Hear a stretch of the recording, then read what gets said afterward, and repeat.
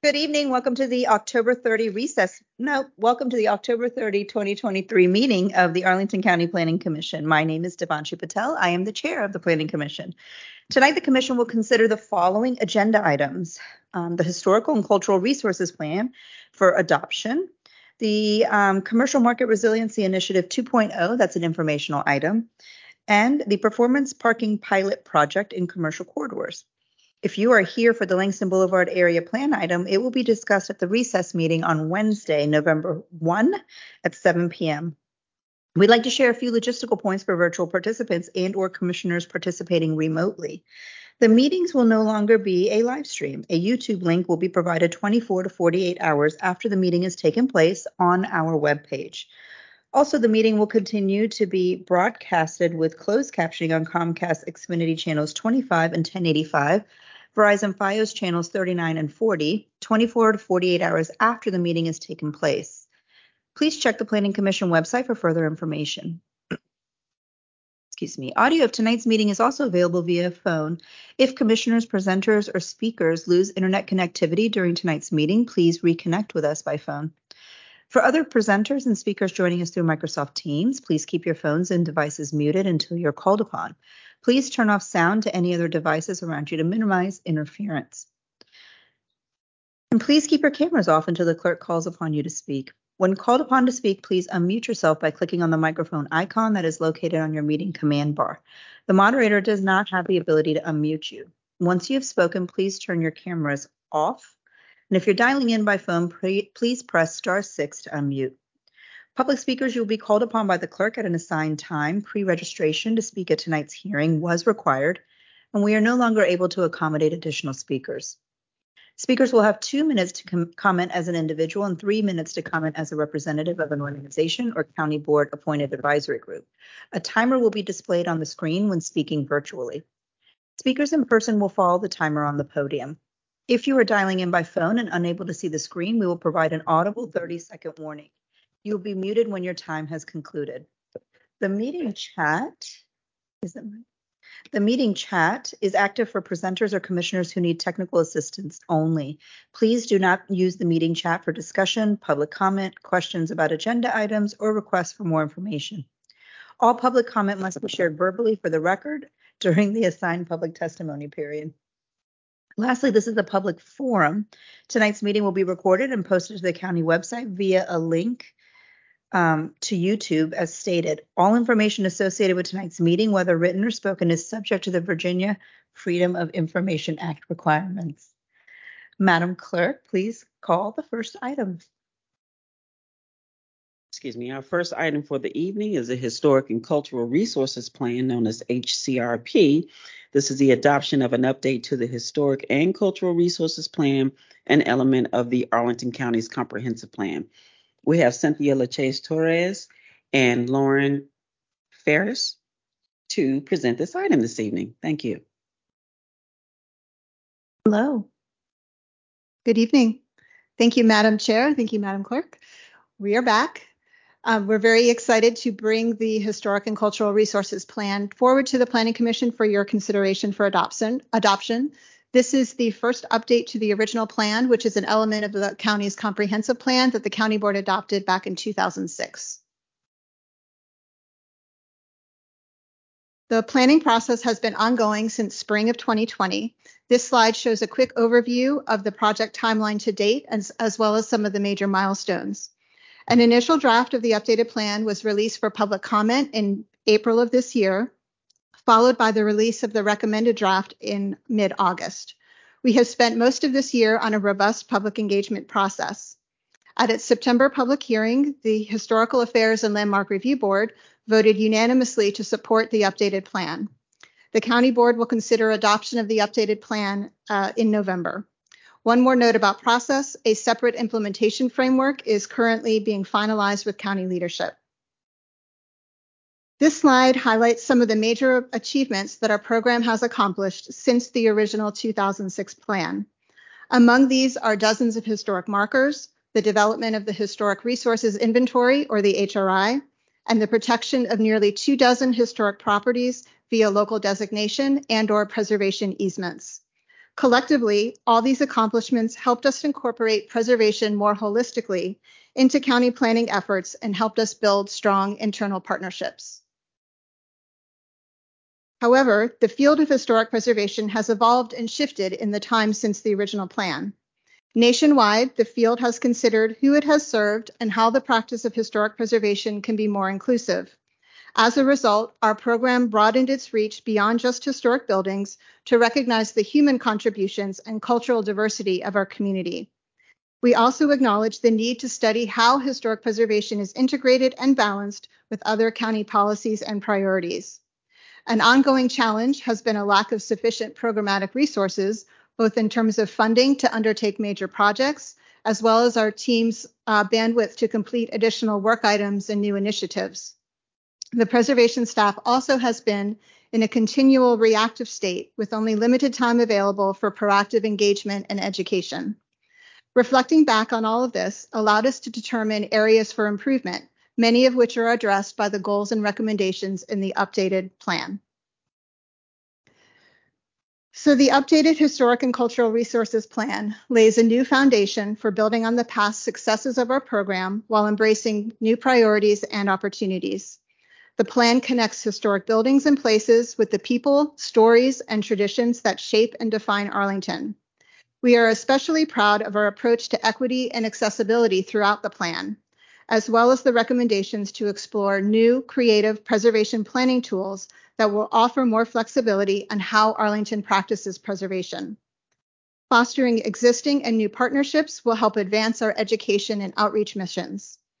The plan likewise aims to intentionally connect and balance historic preservation with other county priorities, including affordable housing, green space and tree preservation, energy efficiency initiatives, and racial equity work. Lastly, the updated plan identifies gaps in the preservation services currently provided by the county. Over the long term, as these needs in the areas of archaeology, cultural heritage work, and archival management are addressed, we will be better positioned to improve and advance the impacts of historic preservation countywide. The plan's strong emphasis on fostering equity and inclusion will increase access to historic preservation services, especially to those who have not typically been served and to those whose stories have not yet been broadly told. The equity aspirations featured for each plan goal describe how these achievements would help advance inclusion, diversity, equity, and/or accessibility within our program. The inclusive language in the plan enables all residents to see themselves in this document by putting people and their identities first and showing that everyone who lives in Arlington is part of its history. So here we have the 5 focus areas of the recommended draft: community engagement, incentives, partnerships, regulations, and technology, information, and tools. Community engagement has 2 fundamental goals: to increase the understanding of and the support for Arlington's history, along with its people and its places. We will strive to do this by celebrating diversity of both people and place, and by undertaking more proactive, regular outreach, such as through hosting quarterly events, creating an annual report to track our successes and losses, and expanding our program's digital newsletter. We also are eager to connect with residents and groups that typically have not participated in our activities and services before. For incentives, we want to provide more incentives to residents, property owners, and developers to encourage historic preservation. To help achieve this, we want to recognize those who are already preserving Arlington's heritage, like the owners of historic properties. We want to explore financial incentives, such as sustaining the new Historic Preservation Fund and establishing a local preservation tax credit and/or tax abatement program. We also want to consider how to offer more flexible preservation zoning standards for historic buildings undergoing historic renovation or adaptive reuse. Being able to offer more flexible incentives will allow preservation work to become more equitable while still providing a balance with other county policies. Ongoing efforts to safeguard our history and cultural heritage will be strengthened by increased collaborations, both with other county departments and with our community partners. To succeed, we need to better define how preservation is integrated with other county planning efforts and processes, This will help make preservation more proactive and consistent.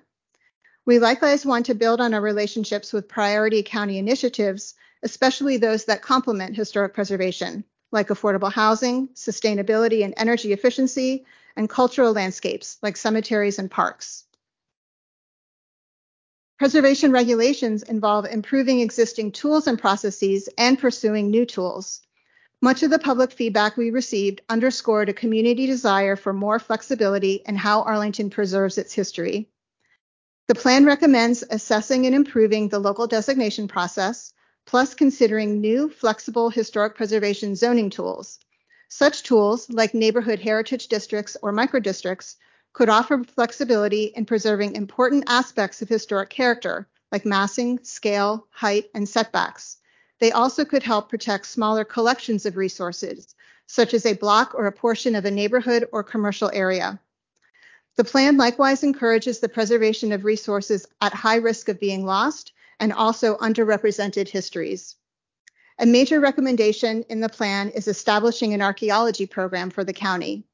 This would include adopting an archaeology ordinance, creating an archaeology plan to guide county-held collections and provide expertise, and developing a standard review process for archaeological projects on county property.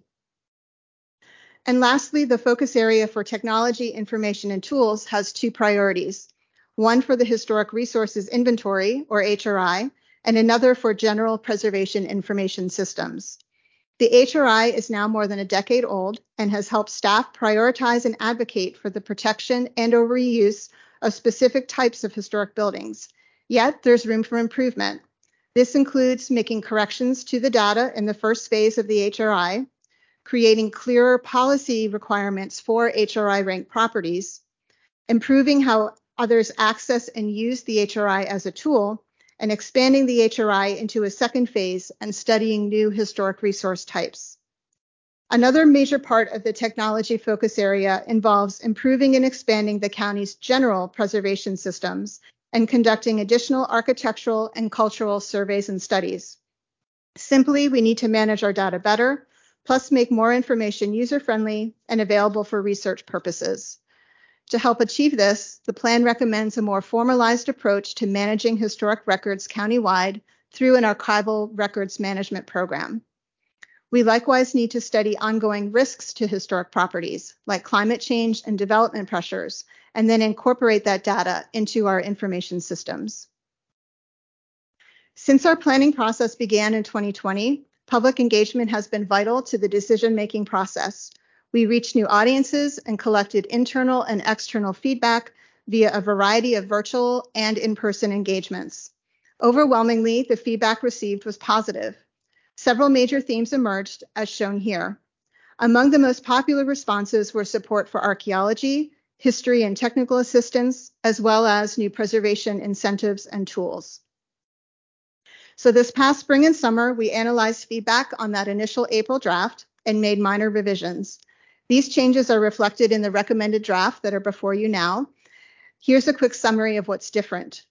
We updated our icon in the comprehensive plan's color wheel to better reflect the broader scope of our program's work. It now includes architecture, historic preservation, and historic interpretation and archaeology. We added locations of historic resources and neighborhood reference points throughout the plan, as suggested by the LRPC. We also added references to biophilia to strengthen the connection between the historic built environment and the county's natural environment. Lastly, we made several clarifications throughout the plan, including in the Statement of Historical and Cultural Significance and in the regulation goal. So in conclusion, staff recommends that the Planning Commission support the updated Historic and Cultural Resources Plan and that the County Board adopt the plan update. And so with that, that concludes the staff presentation, and we're happy to answer whatever questions the commissioners have. Thank you. Madam Clerk, are there any public speakers? No speakers. Thank you. So the matter is with the commission.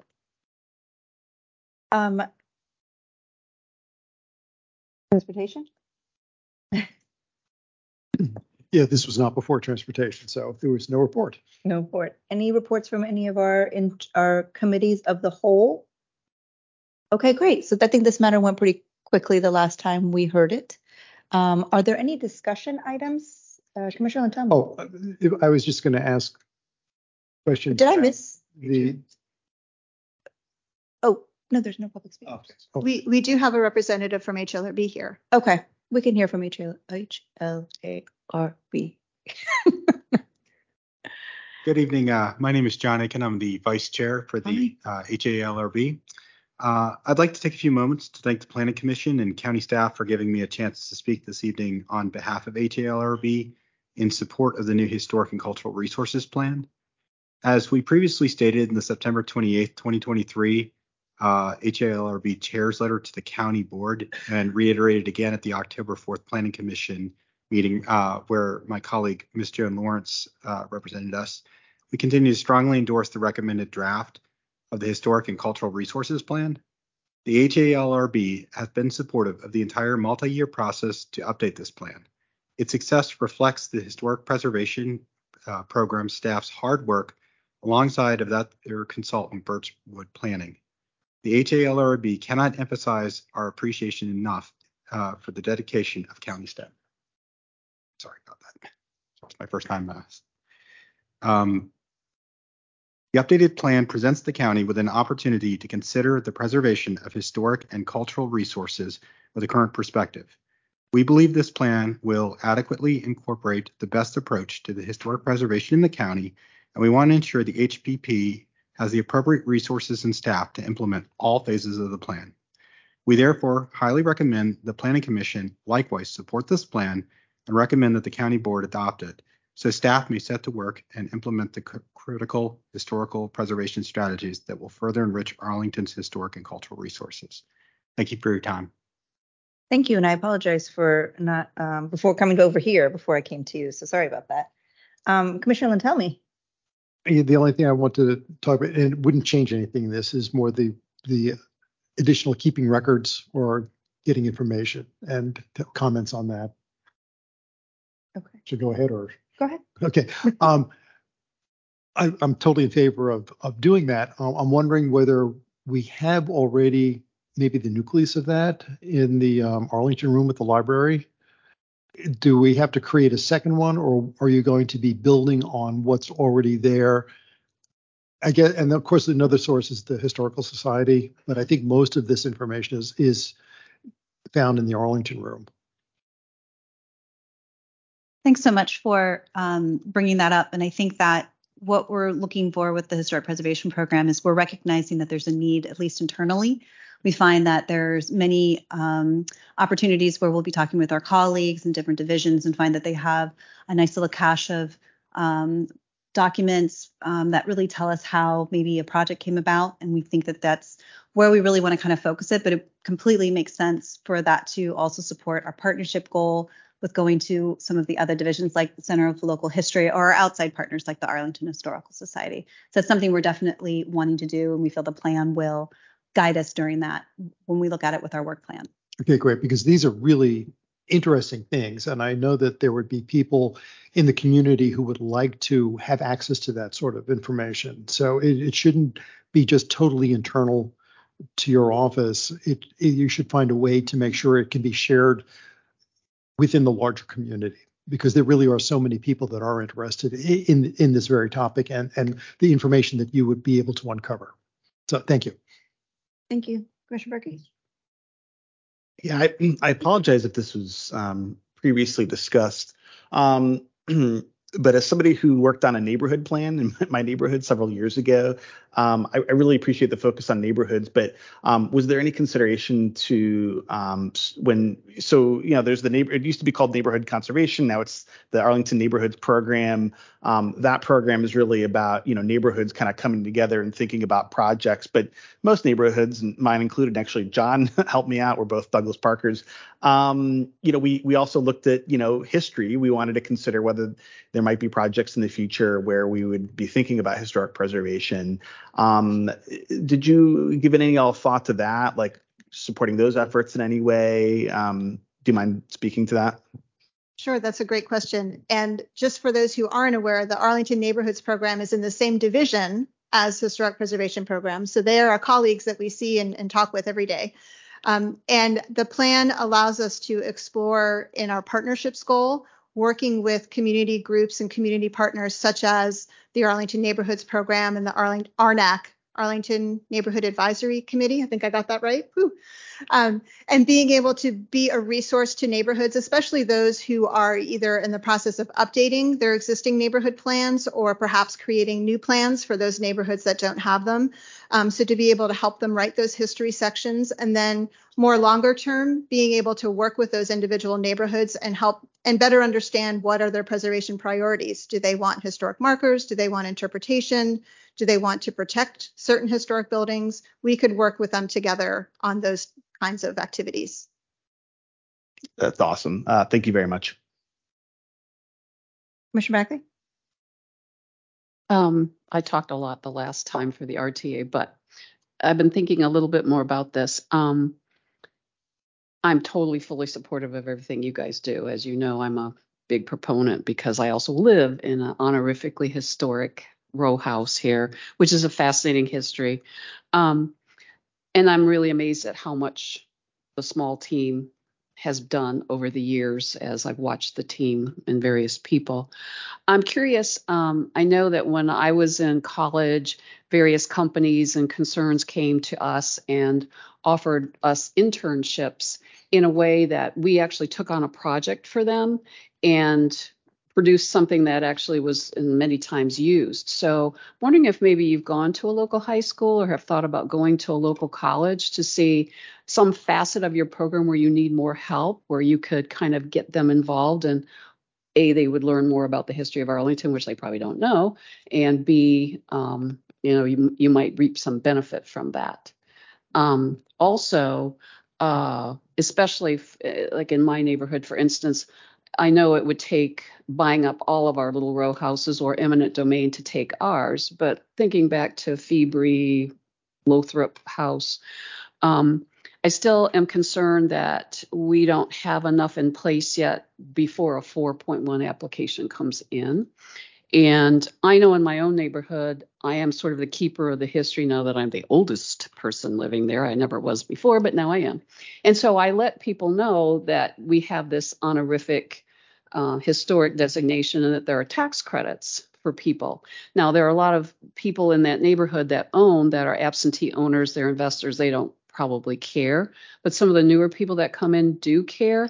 But are we relying on the me's out there, or what is the system for that? So those are just some things that I mentioned the last time that I'm still thinking about, but tremendous work, ladies. Thank you. Thank you. Commissioner Gearan? Thank you, Madam Chair. Yes, this plan is lovely. We have had such high quality plans in the last couple of years, and this is one of them. It's so comprehensive and thorough, and you've been so responsive to comments. My question has to do with one of the questions in the matrix that you shared of comments you received from the public.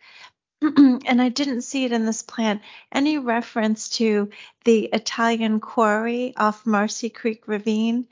And it is really interesting. And some of that equipment is still there on the Potomac Heritage Trail. And so I didn't see it in here, and I wondered if you'd decided not to include it, and also like how you decide what you can and can't include in something like this when we go to the plan to get more information. Thanks. Thank you, Commissioner Gearan. That's a very good question. We went back and forth even in last year before the initial draft hit the streets, so to speak, trying to decide on all the content that should be in that important contextual chapter of the Statement of Historic and Cultural Significance. And where we landed was, because this is an aspirational plan meant to be visionary and meant to last us several years, we couldn't possibly include every single aspect of Arlington County's history in that one chapter. So we tried to make a conscious decision to make it as diverse and robust as we could without making it encyclopedic. So we have taken note of that comment in terms of a further research topic, but at this time, it's not our intention to add more historical information into that context.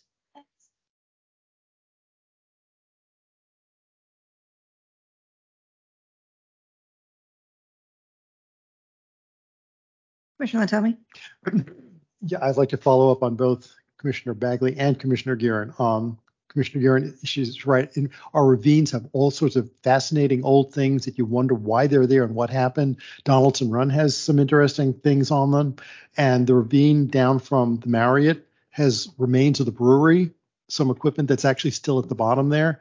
I mean, there's all sorts of fascinating things that are just laying around in Arlington. So just to flag it, again, you're right. It shouldn't necessarily be in here, but just say that Commissioner Bagley's absolutely right about it. Leveraging yourselves. There's only so many people in your office to do work. One project I would love to see, and would probably be a great one to have kids in high school or college crowdsource and do, is literally go through all of the deeds in the courthouse to document the extent of restrictive covenants. That would be a really useful exercise to be able to show where those restrictive covenants were within the county and how that echoes down through the years. And it's something that could be, since they're public records, it would be something that could be easily done. It was something that would lend itself to having interns, students do something like that. And it doesn't have to be done immediately. Over a course of a few years, it could be accomplished. And it would be interested and give them good experience and give us valuable information. So anyway, thank you. I don't know if. Okay, good. Sorry. I didn't see the red button. Sorry. Thank you for all of those comments. And I think that one of the things to kind of point out with, especially with the kind of industrial history of Arlington, is something such as thinking about where the Marriott was and everything's kind of leading down to the river. I think that those are some aspects of history that we're hoping to explore if we're able to get more of an archaeology program and have that expanded. And that could be definitely an angle that could work with whomever would take that role. I also think with the partnerships goal that we have, trying to strengthen the partnerships that we have right now to try and see where we can collaborate more with either internships or maybe contract work.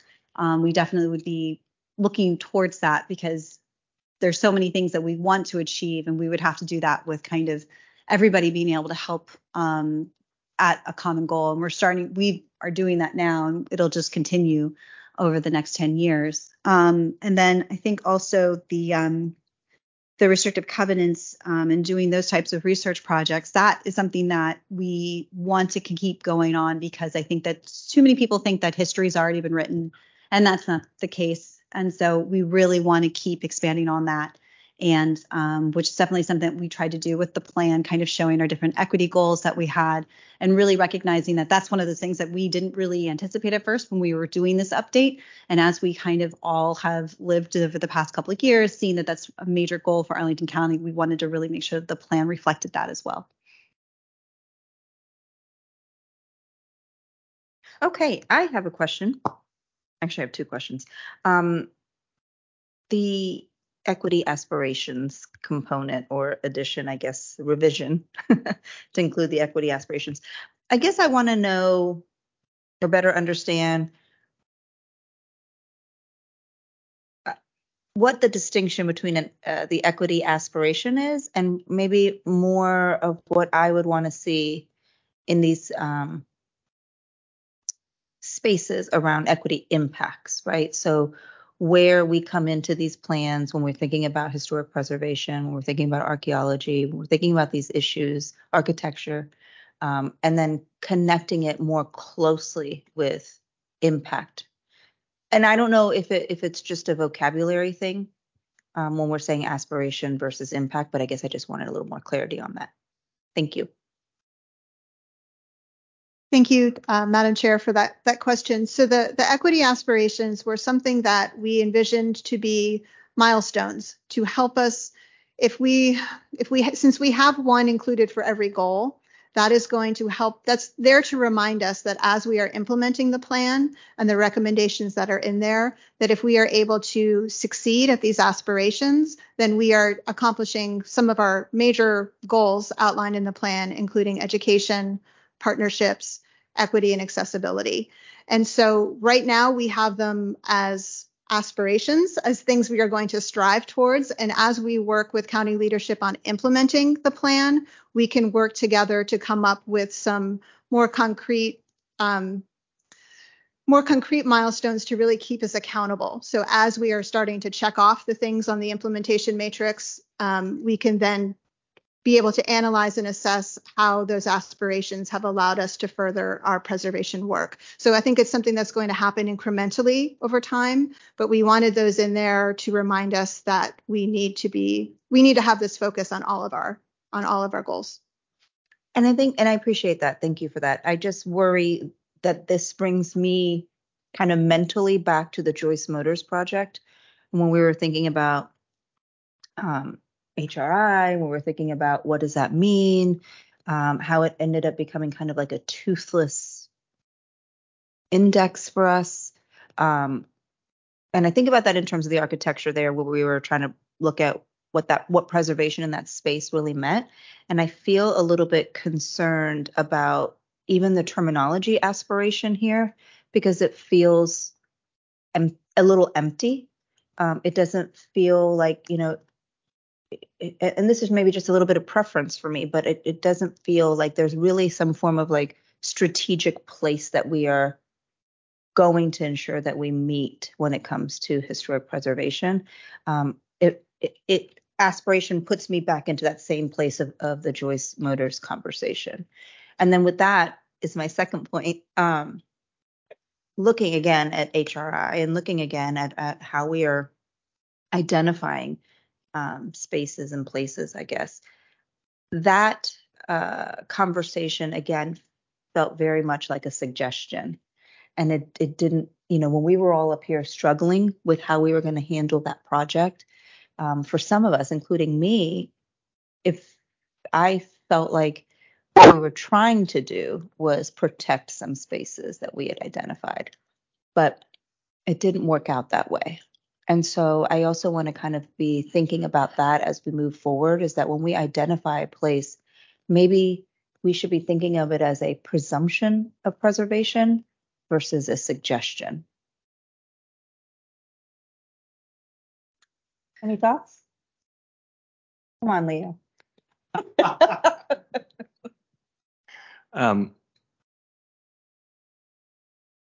Thank you. You're welcome. I think that's exactly the way I would have liked to think that I could put it, but I totally associate myself with that sentiment. Thank you. Mr. Pfeiffer, can we mark that down in the record, please?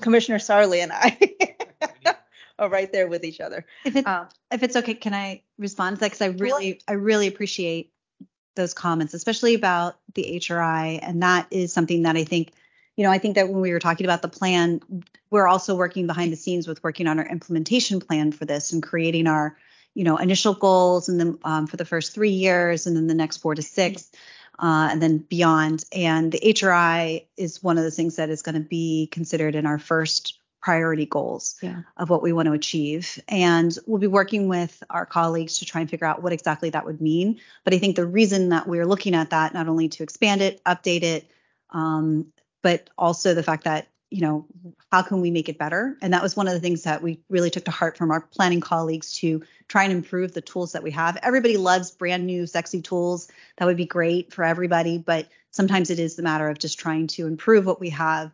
And we really were very forward thinking when we created the HRI, because there's not many examples of it in the country. But that would be something that we would want to achieve. And please mark that in the record, because I will want to go back to you all when we're in that process. I also think that your comments about the equity aspiration, I think we really were trying our best to be very thoughtful with the language that we used in the plan. And I think that was kind of our initial thought would be as a reminder to us, because we're really trying to make sure that it's something we consider with every new thing that we're doing or new improvement that we're doing.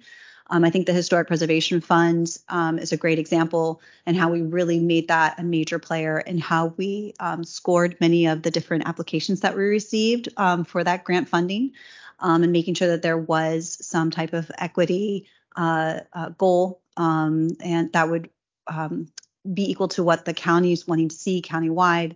And so I think, though, that as we continue to create these programs and improve these programs, that's where, like you were saying, it's seen as a reminding us, because it's something that we want to not just put it in the plan and forget about it, but that it's something we want it to really be, so that we can have preservation be something that anybody can take advantage of, can really see the benefits of, and not just be the people that we kind of traditionally are seen as serving. We want to be able to serve everybody. So I just, and this will kind of be my final comment on it. And I think about lots of comments that Commissioner Sarli actually makes from the dais on issues affecting historic preservation. One place that I feel concerned about is, as you say, there's so many components to the things that we're evaluating. And I think particularly in a space like historic preservation, we have to make sure that we're using the strongest language possible, because oftentimes it feels like it's not on the same playing field as some of the other considerations that we're thinking about. And it is incredibly important, right? It is incredibly important for, as you say, to make sure that all people feel valued here in Arlington and they feel connected to Arlington. So I use the HRI as an example of where this has previously been most immediately a struggle, but that's kind of where my space is around the concern with the language aspiration. Any other comments on this? Yes, sir.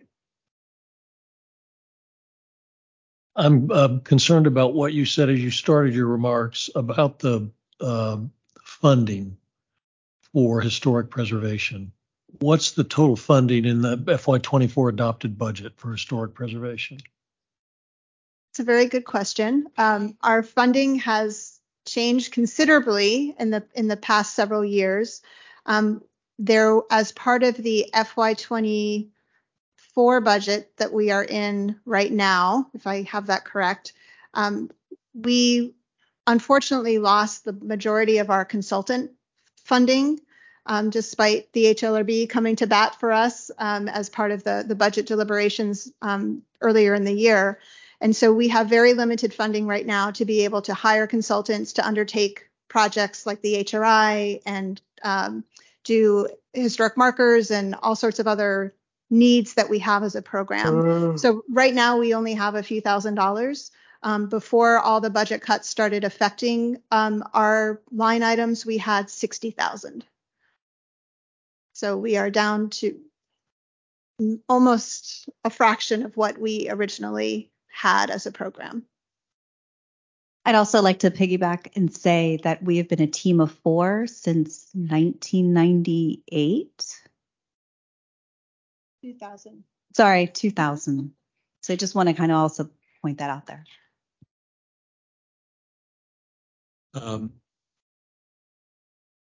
Taking a quick look at the all-in-one budget online, it suggests that historic preservation was cut more than any other line of business in CPHD. The best plan is only hortatory if you don't have the resources to support it. I might suggest that you all meet with the Fiscal Affairs Advisory Commission. They can sometimes be effective in raising small but important issues to the county board. That's all I have, Madam Chair. Thank you. Commissioner Schreiner. Peter, you were right on my line of thought. I was going to ask. So first off, I want to say I really love the plan. As someone who was involved in staff plans and all that, I can see that this is very well written and very well put together. So, but I wanted to ask, what is the role of grants, be it federal or local or state, in this plan, and how the preservation division is going to move forward?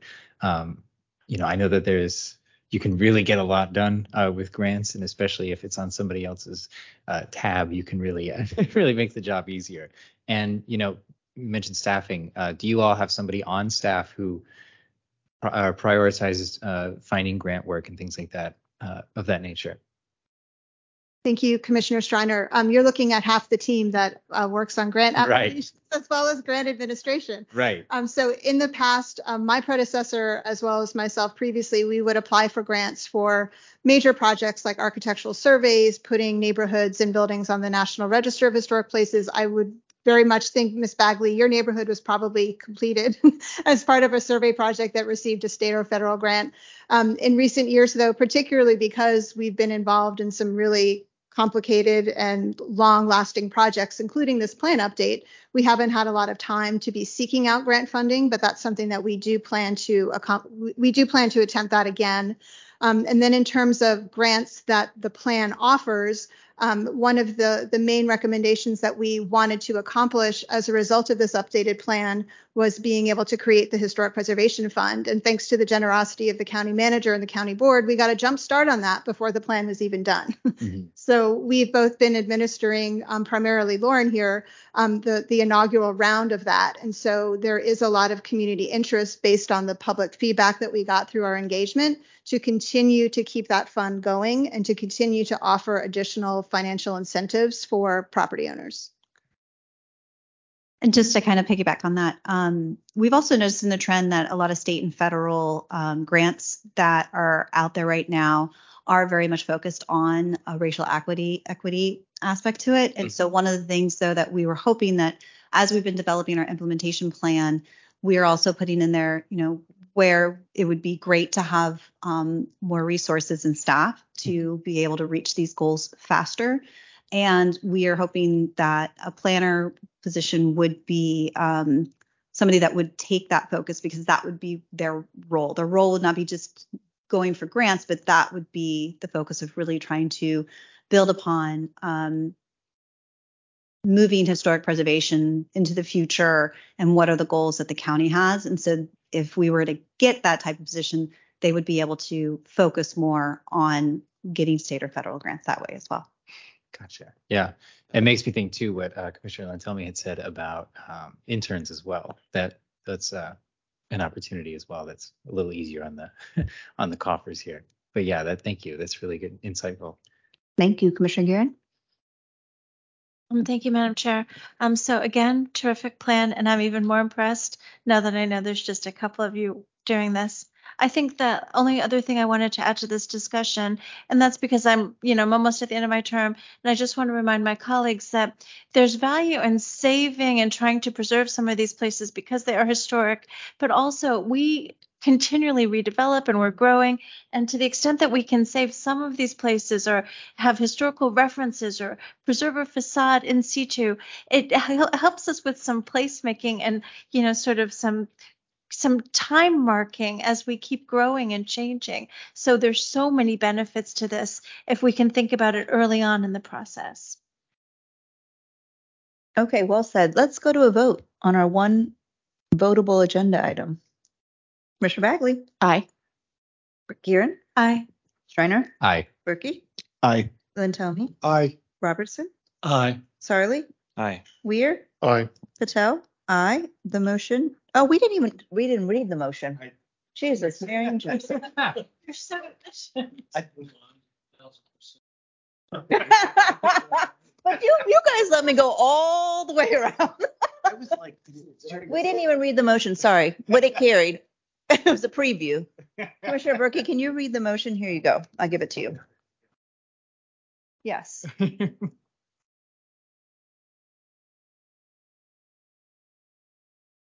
All right, so I will motion that the Planning Commission recommend that the County Board adopt the attached resolution, Attachment A, to update the Historic and Cultural Resources Plan as shown in Attachment B. Is there a second, Commissioner Second. Schreiner? Oh, thank you, then, Tony. Oh. Okay, let's do this again. Commissioner Bagley. Aye. Guerin. Aye. Schreiner. Aye. Berkey. Aye. And Tommy. Aye. Robertson. Aye. Sarli. Aye. Weir. Aye. Patel, aye. Now the motion carries 9-0. Thank you so much for your time. Thank you for a wonderful plan. Thank you for being here. Thank you for all your efforts. Have a wonderful evening. We appreciate your support. Thank you. Thank you so much. Okay, Madam Clerk, what's the next thing? Thank God we're not doing any more motions tonight. Item number 2 is a Commercial Market Resiliency Initiative 2.0. This is an informational item only. We have Mark McCulley and Jill Hunger to present this item this evening. Hi, welcome. Well, thank you very much Good for evening. allowing us to participate virtually. Likely, as you can hear from my voice, this is why I'm not joining you. I don't want to spread the wealth. I'll go ahead and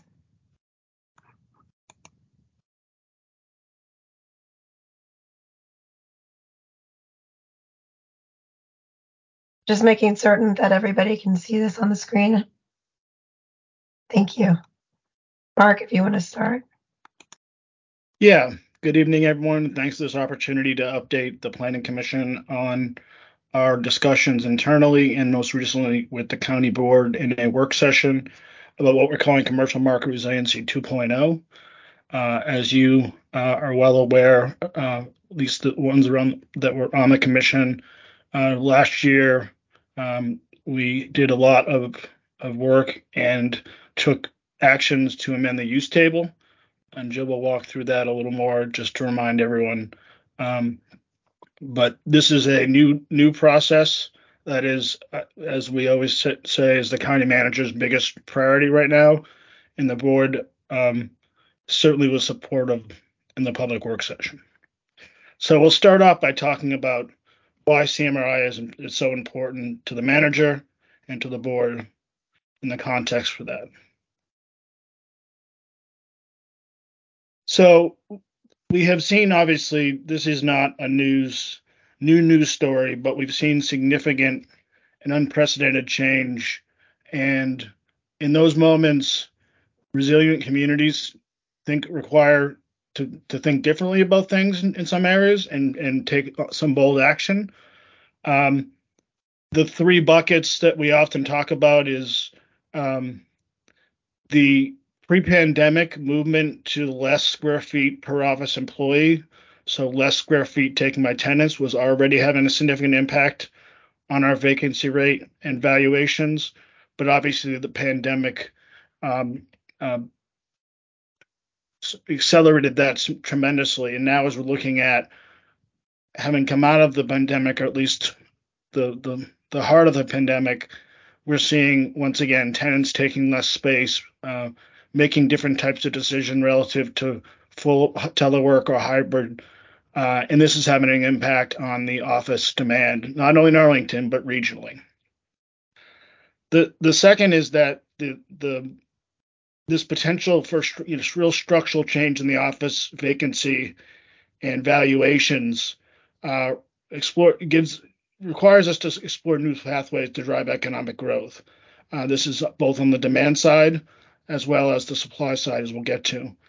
And then finally, other jurisdictions, regionally and nationally, are also impacted by these changes and are trying to identify and implement creative solutions to encourage their own economic growth. The most resilient communities will get speed to market will act bold. So a quick primer on just what's going on in the commercial office markets. As I said, employers still very much in flux on balance between return to office and work from home. They're, as I already mentioned, they're taking typically smaller tenant deals than pre-pandemic.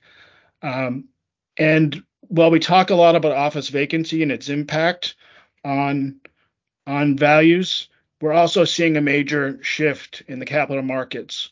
And loan defaults have, once again, not unique to Arlington, but have been significantly on the rise, a lot more distressed assets. And therefore, when those get traded, they get traded at a significantly less value, which obviously affects our assessments and our ability to tax those buildings. As an example, a recent sale of a high vacancy office sold for 66% less of its assessed value than pre-pandemic. But even some of our more healthier buildings in the 15 to 20% range, we've seen double-digit drops in valuation simply because of the interest rate market and other capital market trends. We always want to end, though, that once again, Arlington is a very resilient community. This is a unique and unprecedented challenge that we're facing.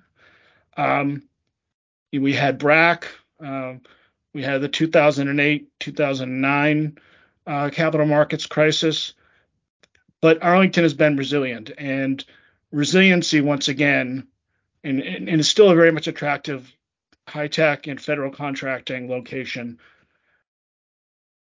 But again, we need to continue to evolve our supply to meet new market demands. So what's the scale of the potential impact?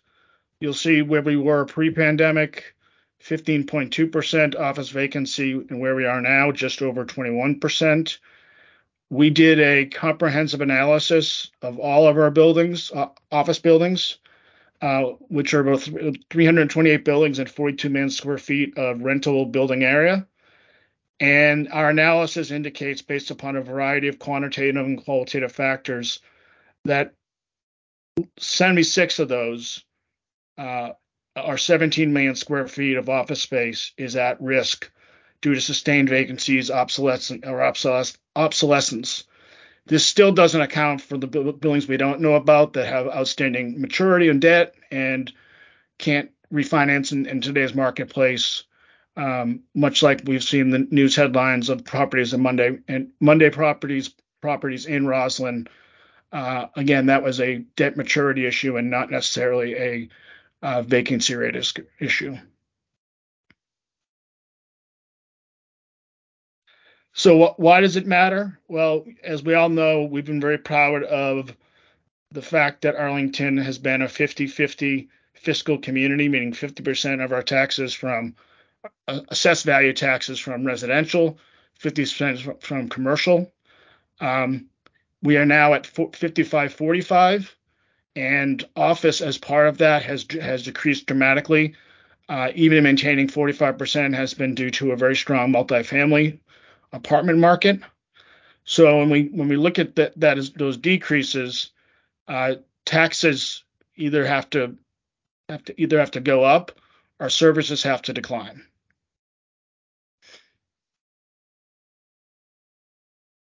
So as I referenced, AED and working with our CPHD partners and other partners across the county are working on a two-pronged approach. One is we're not forgetting about attracting new tenants, keeping them in Arlington when they are here, attracting them from other places across the country to increase that demand side. But CMRI 2.0 is really about rethinking office supply and removing from the supply obsolete or non-competitive buildings that drag down the rest of the healthy marketplace. And this will include discussions that we'll get into later this evening about streamlining zoning and land use processes, looking at conversions, redevelopment, repositioning, and other tools. So as I just referenced, the CMRI 2.0 is really made up of three buckets: redevelopment, looking at how teardowns and reconstruction of entirely new buildings, how can that process be streamlined? Conversions, where you're taking an existing building and reinvesting in it as an adaptive reuse. And that sometimes includes what we call conversion plus, which is where sometimes there's opportunities to add maybe one or two floors, but not to the max FAR if you do full redevelopment. But that sometimes has a significant impact on the financial feasibility. And then repositioning. This is where, again, we're not saying we don't need any office in Arlington. We just think we have too much of ones that are not competitive. But many owners do look at repositioning of their building as it's still an office building, but making a significant investment. So an example with this would be Ballston Exchange across from the Ballston Quarter, where an office owner bought that and put in significant amounts, tens of millions of dollars into that building to refresh it and to attract new tenants. And now I'll kick it off to Jill. Thank you. Thank you, Mark. Members of the Planning Commission, I want to go over a little bit more about the guiding principles, strategic goals, and our approach associated with the CMRI 2.0.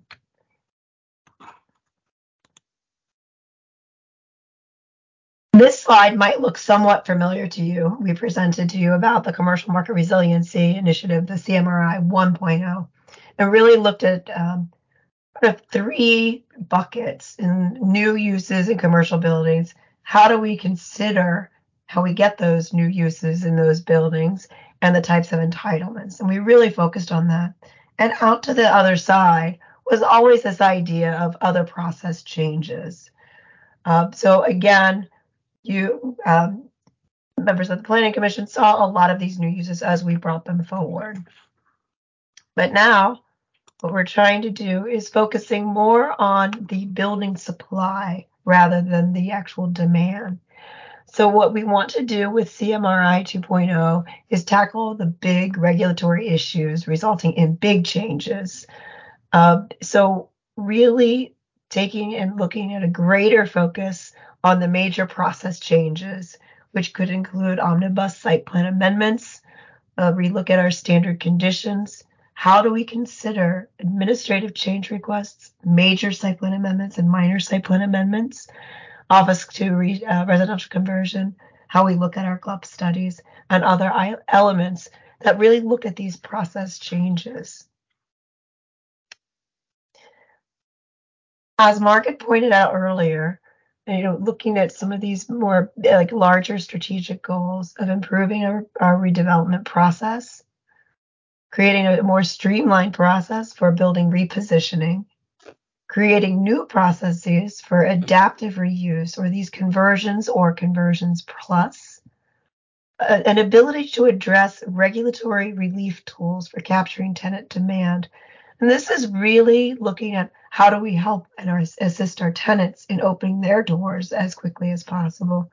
And then finally, what can we do to enhance the placemaking efforts, again, as a way to support everybody and support all of these other strategic goals, but also assisting in bringing people back to the office. We have developed ourselves some internal guiding principles. And really what we've done is sort of bookended a little bit of taking big swings and a really strong community education of why this matters. We recognize that there's a sense of urgency associated with this. So we're doing a tactical approach in looking at our various work streams. And as I said, these work streams are discrete, but there is cross-pollination throughout. You'll see them shortly. But I think the most important thing, you saw this as part of the CMRI 1.0, is coming forward with incremental outcomes. That rather than pulling everything together in one large package that's going to take multiple months, maybe even years, we're going to be bringing things forward to you, first as SoCo and then as the Planning Commission, incrementally as we see it appropriate. And it meets sort of, the test of, does it move the needle? And what are the other levels of effort? So again, we're going to continue that CMRI engagement approach. So it's a streamlined approach for those changes that have very limited impact. We're going to continue our public education about commercial real estate issues. We'll continue to have appropriate levels of community engagement for each of the work streams. Excuse me, with a continued focus on the nimbleness, the urgency, and suitable risk taking. And we do want to embrace opportunities for innovative engagement strategies. And just this graphic is just a reminder of how you worked with us very closely in working through our ZOCO and the Planning Commission and ultimately the County Board process for a variety of ordinance amendments. So at this, I think Mr. McCauley will be wrapping up with the final work stream discussion and our final next steps.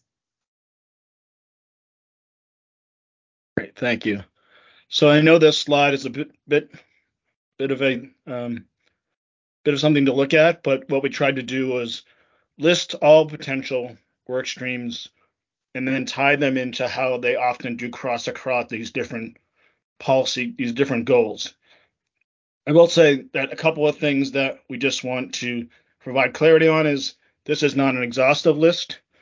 And there, as we do scoping work this winter, On these, some will drop off, some may be added, some will split into other types of work streams, but you can see sort of the range of work that the manager has put into all our respective work plans relatively to providing some regulatory relief and streamlining of processes. Next slide.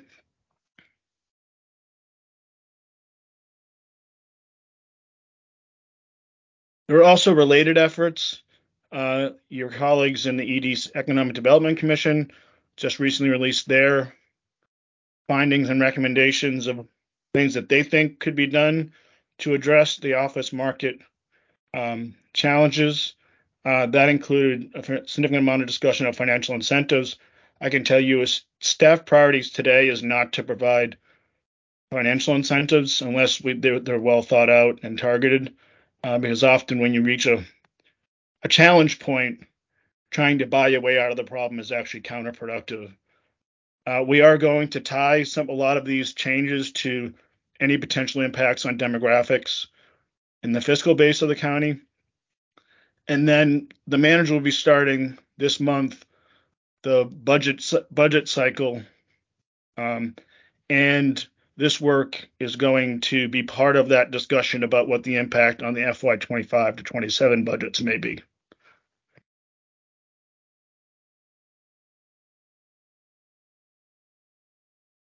So next steps, when we look at where we are now, you'll see we're now making the rounds with some of our commissions. We had the county board update through the public work session. It was the 16th, I think. And then we'll likely be coming back to the board again in some form with some of the scoping work to be done on some work streams, so we can lay out a priority list and a timing expectation. And very likely we would come back to you as an information session to provide that further update. We are engaging in an education and communication process. We understand that the story needs to lead with why are we doing this, and we want through various channels for that message to be consistent and to be continually refreshed as we think about how to present information publicly. Like I said, then we're already in the process of our work stream scoping, due diligence, and prioritization. And then, as Jill mentioned, we expect in 2024 to see a number of incremental actions, all with the appropriate level of analysis and where needed public engagement. But the idea here, as Jill had referenced, is we want to get out in front of some of these problems and not try to let the big ideas sort of not allow us to pursue some smaller positive changes. So Jill, if you can go back to the work stream slide. So I don't know if there'll be any specific questions about some of those, but we're happy to walk you through it. Certainly. And again, we went through in greater detail with the county board on some of those. So if you haven't seen it, that's also a matter of record. Right. And I wanted to include this last slide on the bottom is the web page that we have stood up for the commercial market resiliency. And in that will be a link. It has a more fulsome presentation that we gave to the county board during the work session. There you go.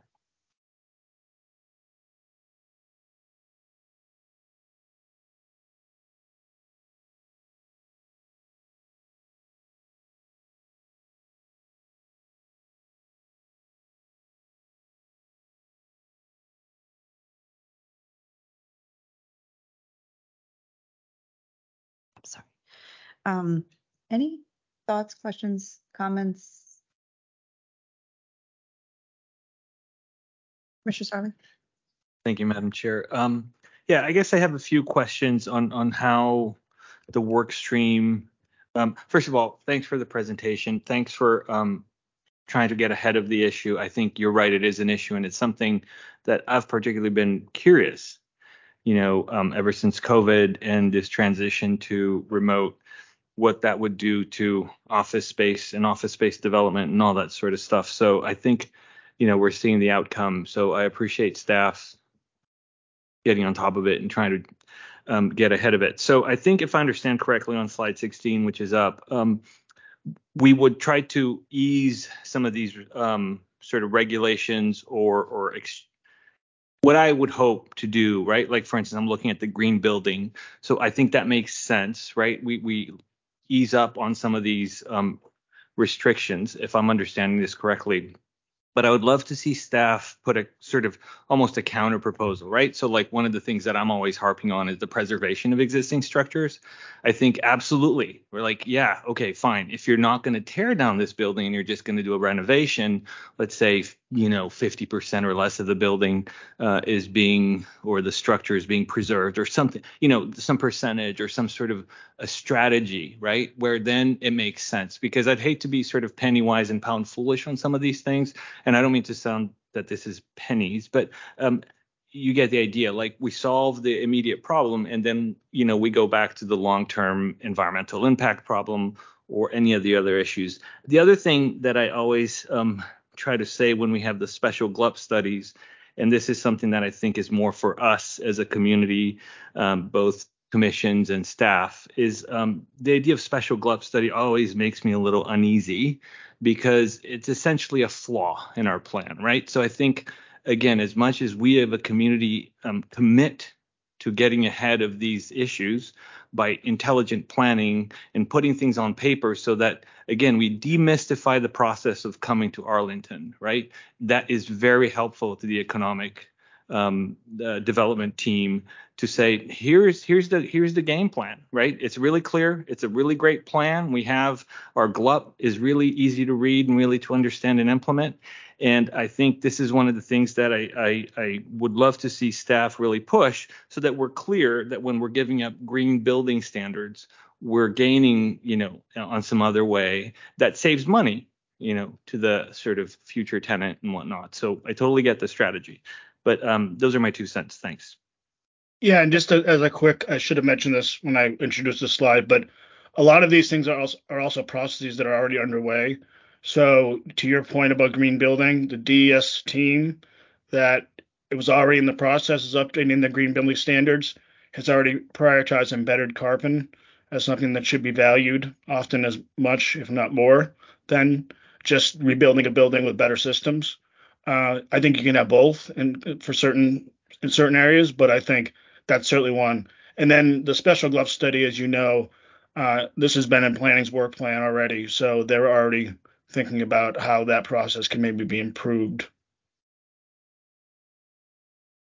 If I may make one more comment, sorry. And then just simple things like sign ordinance flexibility. Yeah, absolutely. I would say, I'm not sure how much of an impact that will have either way, but I think, there's a lot of areas that we can allow a little bit more of creativity and flexibility without impacting the urban fabric that we're trying to go for. Thank you. Yep. Karen, did you have something?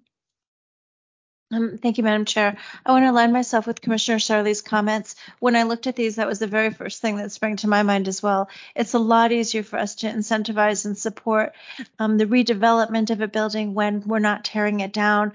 We're being more energy efficient about it, and we're retaining the character of the community. Secondly, I think the other things that might help us prioritize and be able to support some of these things as they come forward is how they align with some of our recently our county initiatives for equity and biophilia, to the extent that we have proposals that come in that that need to address some of these changes, but that also move forward on some of those other key visions that the county is trying to see some progress with. And then lastly, because it's been a couple years since I've chaired ZOCO, but to the extent that you start seeing a pattern in things where you feel like, gosh, we're constantly coming in to make this change, I think in general, we're very supportive to make a change to the ordinance rather than look at these piecemeal, especially looking forward, knowing that this is probably not going away. Thank you. Commissioner Bagley, Commissioner Lantelmi, Commissioner Strider. Yeah, as I'm looking at this, although my expertise in the county is residential, real estate. I do know of a company that was looking for space on the RB corridor, first floor retail space. And one of the things that broke the deal for them was that the landlord said, these are the signs that we can allow. You'd have to go to the county for other signage. And it was a deal breaker for them, which is neither here nor there. But if we're going to be flexible, I guess now moving forward with signage or even existing land use policies or practices for the buildings that are out there now that are within the way that we have structured this up until now, does this then set a precedent for them to come back and say, hey, you did it for this one, can we do it for this one, et cetera? And then I will also say, in the residential business, I was approached by somebody who had a friend who was in the system rebuilding or building out office space for whatever their practice was going to be. And they ran into some snags in the permitting process. So, and what I was able to glean through my colleague and through staff in attempting to give them an answer was that they continued to need to work with staff to try to get to that. So somewhere in there, I'm thinking that there also has to be maybe another look at this, especially if we're trying to encourage versus making it difficult. And then within the community, you hear those, waves come out. So, I would love to see us reuse or better use. And even before the pandemic, as a former Civic Association president for Ballston, Virginia Square, for years, we had always wondered with unused office space what we could be better doing to use it. So these plans are, fantastic, but I am curious about some of these. Thanks. Yeah, just to answer your quick question about the retroactive nature, if we change the zoning code, absolutely everyone gets to apply the current version of the zoning code to any future permit requests. The one thing we often run into is sometimes the site plan is the restrictive part of the discussion. And so you can make a change to the zoning ordinance, but if the site plan says something different, then that does have to become another process. And we're trying to certainly think about that, about how we align those two better. I'd like to align myself with fellow commissioners here and just state that a number of these items, which I definitely support, are things that we as a body have been banging the drum on to change almost since I've been on the commission. So it's definitely something you will get a lot of support from us on. And it's a lot of these things are things that it's about time we're getting around to doing these. So thank you for definitely push them. Mr. Strider. Yeah, so I also want to say that I associate myself with my other commissioners here. These sort of changes are overdue, and so I'm glad that they're being considered. And working in local government, you see this sort of troubling trend happening when it comes to local government revenues. So I'm glad that Arlington's getting out ahead of this one.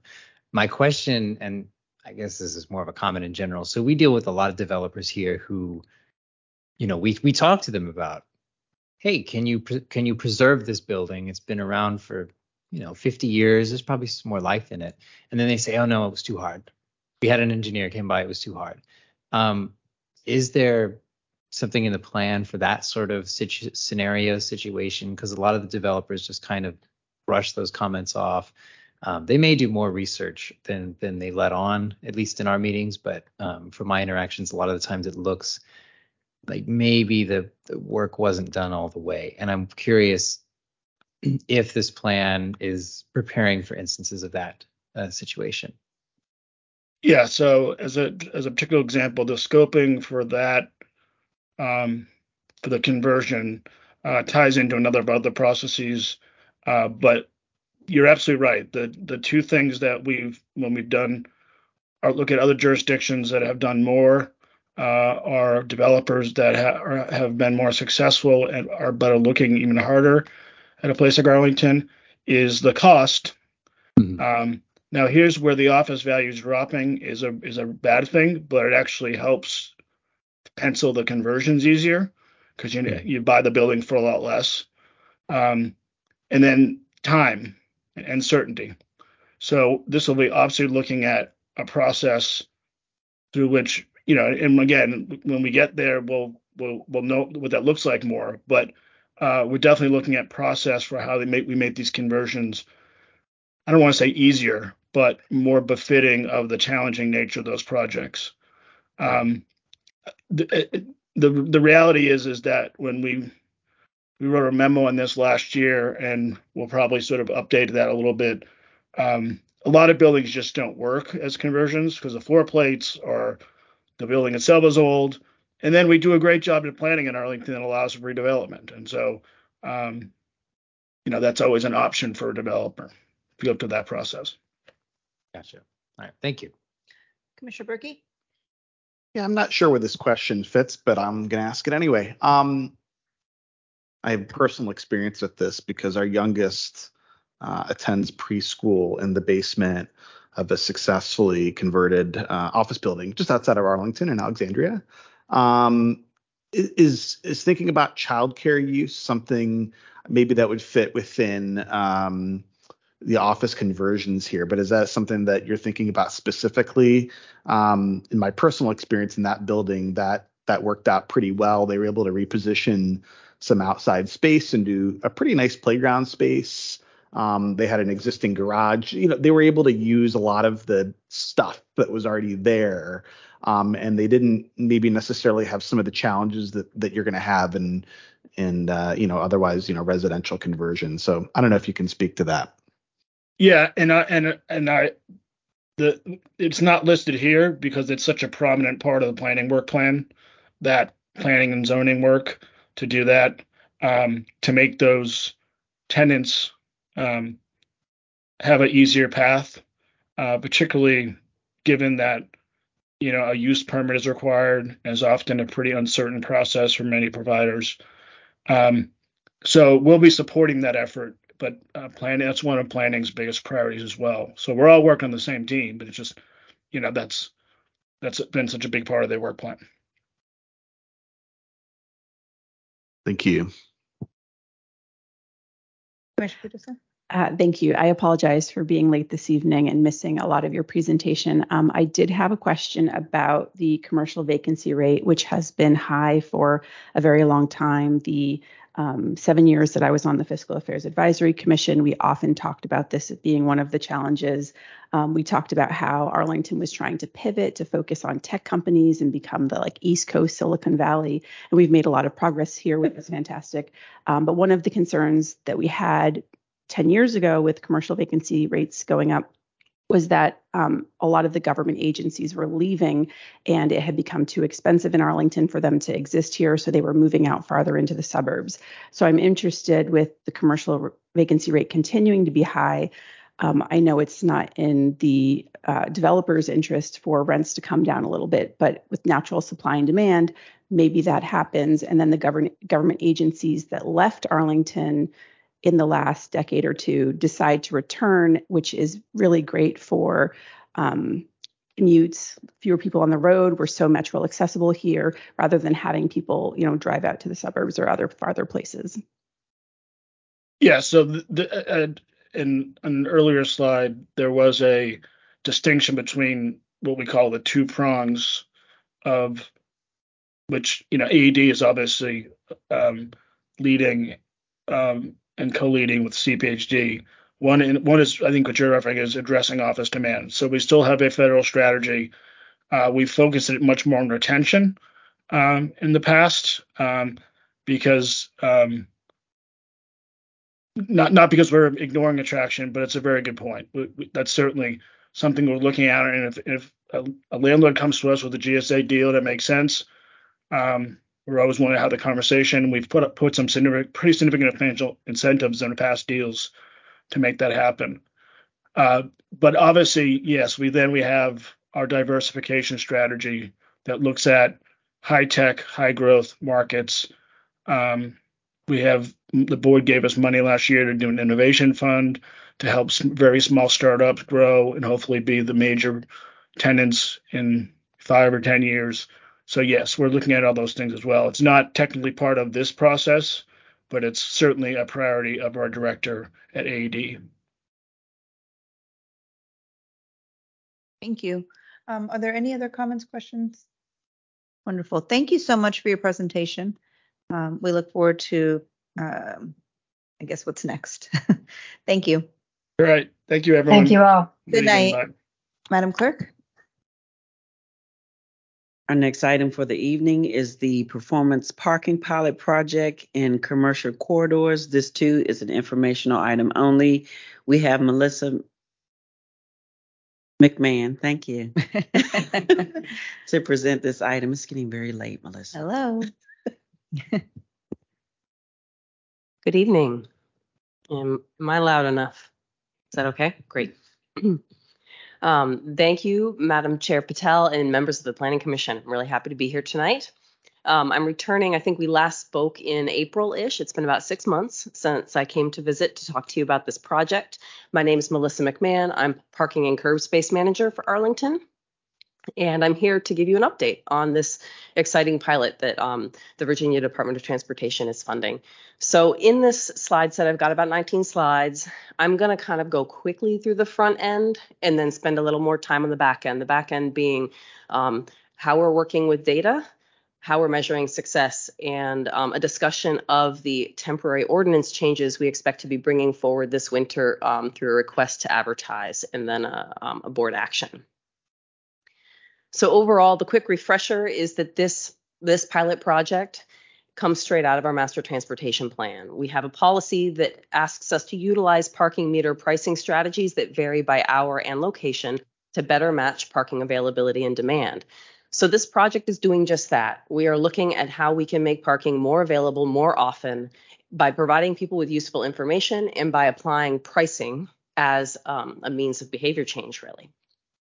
And hopefully, by shifting behavior, reducing the negative impacts that we see with the search for parking today. A few reminders, things that this project does not specifically aim to do. We are not seeking to increase overall parking meter revenue. Our performance measures for this project are about parking experience and performance and not about revenue. We are also not increasing meter rates all across the board. We anticipate that there will be places where the rates go up based on demand and places where they could potentially go down and places where they will stay the way they are today. We are not decreasing the number of reserved ADA accessible spaces, and there'll be several points of conversation around our accessible parking spaces in the course of my presentation. We are also not creating dynamically or fast-changing meter pricing. So this is not like our express lanes on 66 and so on. It is also not like surge pricing in use with the ride-hailing companies. We also want to point out that we're not going about changing the type of curbside use from metered parking to something else entirely. We are looking at and studying the behaviors in our metered parking spaces today. As a refresher, this is a quick map of our project areas. So you can see that our project encompasses about 4,500 metered parking spaces in the Rosslyn-Ballston Metro Rail corridor and in our Crystal City, Pentagon City, and Potomac Yard Metro Rail corridor. The exact number and locations of those spaces is tweaked basically by the nature of the ebb and flow of activity in our right-of-way. So you can imagine development projects, MOTs, they take up space, they give it back. So we continue to adapt to that, and it's kind of a little entertaining to run a long-term and broad-touching construction project, in air quotes, while those things are happening every day. But the good news is our installation is largely complete. Since we met with you in April, we began a construction process, which in these terms of this project, construction means installing little bitty sensors in core drilled holes in our pavement and putting up some gateways on telephone poles, or pardon me, traffic signal poles. It's not heavy duty construction, but it does take a lot of time. And so we had a flow of work throughout all of these corridors over the last 6 months. And we've hit almost all of those locations. We've got about 4,200 sensors installed out of those 4,500 spaces, and the remainder are in those states of maintenance of traffic plan, construction, and in some sort of situation where we can't get to them just yet. We also conducted extensive outreach and engagement during this first phase, what I'll call the construction phase of the project. The engagement at this time was focused on two main objectives. raising awareness of the project itself, as well as asking folks to help us prioritize from among the project goals that were really established as part of the grant process. So we went out, we got a grant, the board accepted the money from Virginia Department of Transportation, and that grant had to basically say what the project was going to be about and why. But nonetheless, we wanted to make sure we had a touch point back with the community on the relative importance of those different goals. So we did this in a number of ways. We released a feedback form, which was open probably for a record number of days, but it wasn't necessarily a record number of responses. We got 135 responses from our feedback form online. We put 600 decals out on our multimeters, and those received about 1,700 click-throughs, sort of, I guess, term click-through, scan-throughs that got to our webpage. And that webpage, again, was to make sure people were aware of the project and had a chance to either engage in the feedback form or just read the FAQs and understand what we were doing. We conducted 4 pop-ups with a total of 100 interactions at those pop-ups in different neighborhood locations. And we did see some difference between the kind of feedback we got on the feedback form online and the feedback that we got in those pop-ups. Another important element of our outreach was a door-to-door business engagement effort, which really went alongside our construction process. So over 260 businesses and residential buildings were touched as we went through each corridor and did that those installations. So roughly 2 weeks before we would hit the street with something that closed parking spaces, we were knocking on those doors and telling them what we were about to do and why the spaces would be closed temporarily and overall what the project was about. We also did a first phase roadshow. We came to visit you. We came to visit several other commissions and stakeholder groups to introduce them to the project, to get their early feedback, and to talk about the technology and the reasons why we were undertaking this initiative. So the high level takeaways from the engagement in the first phase is really that people are interested in improving their experience with parking. Surprise, surprise. It's not the best experience today, and especially when that solution saves them time. People are excited to see existing conditions. So this is a kind of data we've never had before. All we have that even remotely resembles this is transaction data from our meters. But what we are going to learn is that transaction data is nothing like actual occupancy data. So there's a lot of excitement about what we're going to see and how we're going to track our outcomes with these data. We also heard a lot from disabled parkers about how they want to retain good access. They are concerned about paying higher rates potentially, since the more distant and possibly cheaper options might not be feasible for them. And I wanted to highlight that in the feedback form, the most important priorities appeared to be travel time, confidence in finding parking on the first try, and that ease of finding parking. In our pop-ups, 2 additional priorities that were more prevalent than in the feedback form were reducing mobile emissions and reducing double parking. And we gather that these main differences between the 2 sources were that there were more drivers or frequent drivers in the feedback form respondents, and the folks that we encountered in our pop-ups often self-described themselves as not using their car all the time, but actually also experiencing the Arlington streetscape as pedestrians, as bicyclists, and just not using the car as readily. In our feedback form, 16% of respondents reported a disability that impacted their mobility. And so those responses respondents did value more highly than other respondents, less time looking for parking, less double parking, and double parking is a challenge for them too, because they are trying to find a safe space to engage with the curb so that they can get close to their destination. People shifting to less well-used parking because, again, from that perspective of accessibility, they'd rather someone who can walk a long ways, go a couple blocks away and take that space than take the one that's right in front. As well as greater enforcement of our parking spaces today. And there's a full summary of this engagement information on our webpage. So some key project activities still underway. We are continuing to refine our pricing engine, which is the tool going to help us generate pricing recommendations each time and from our data. We are working actively on our public interface design. So one of the exciting deliverables out of this project at the same time that we change prices is 2 potential interfaces where people can see availability and price. I've got some screenshots of them side by side on this slide, but the takeaway here is they're pretty different. They show some of the same information, but in different ways, and they have some different functionality. So we are excited to both make them both available, to push them out through all of our possible channels. And we're talking creatively internally about how we can do that even better. And also to get that feedback from people about what is useful. And I may have mentioned it in my earlier presentation on this, but these are proof of concept. You know, the county doesn't envision itself being a long-term provider of apps for things. One of our key deliverables is an API so that third parties can develop visualizations of our data for us, and we don't have to do it forever.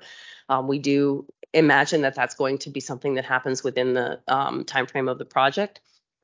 But we know we have to start somewhere to give people ideas and a sense of what's possible.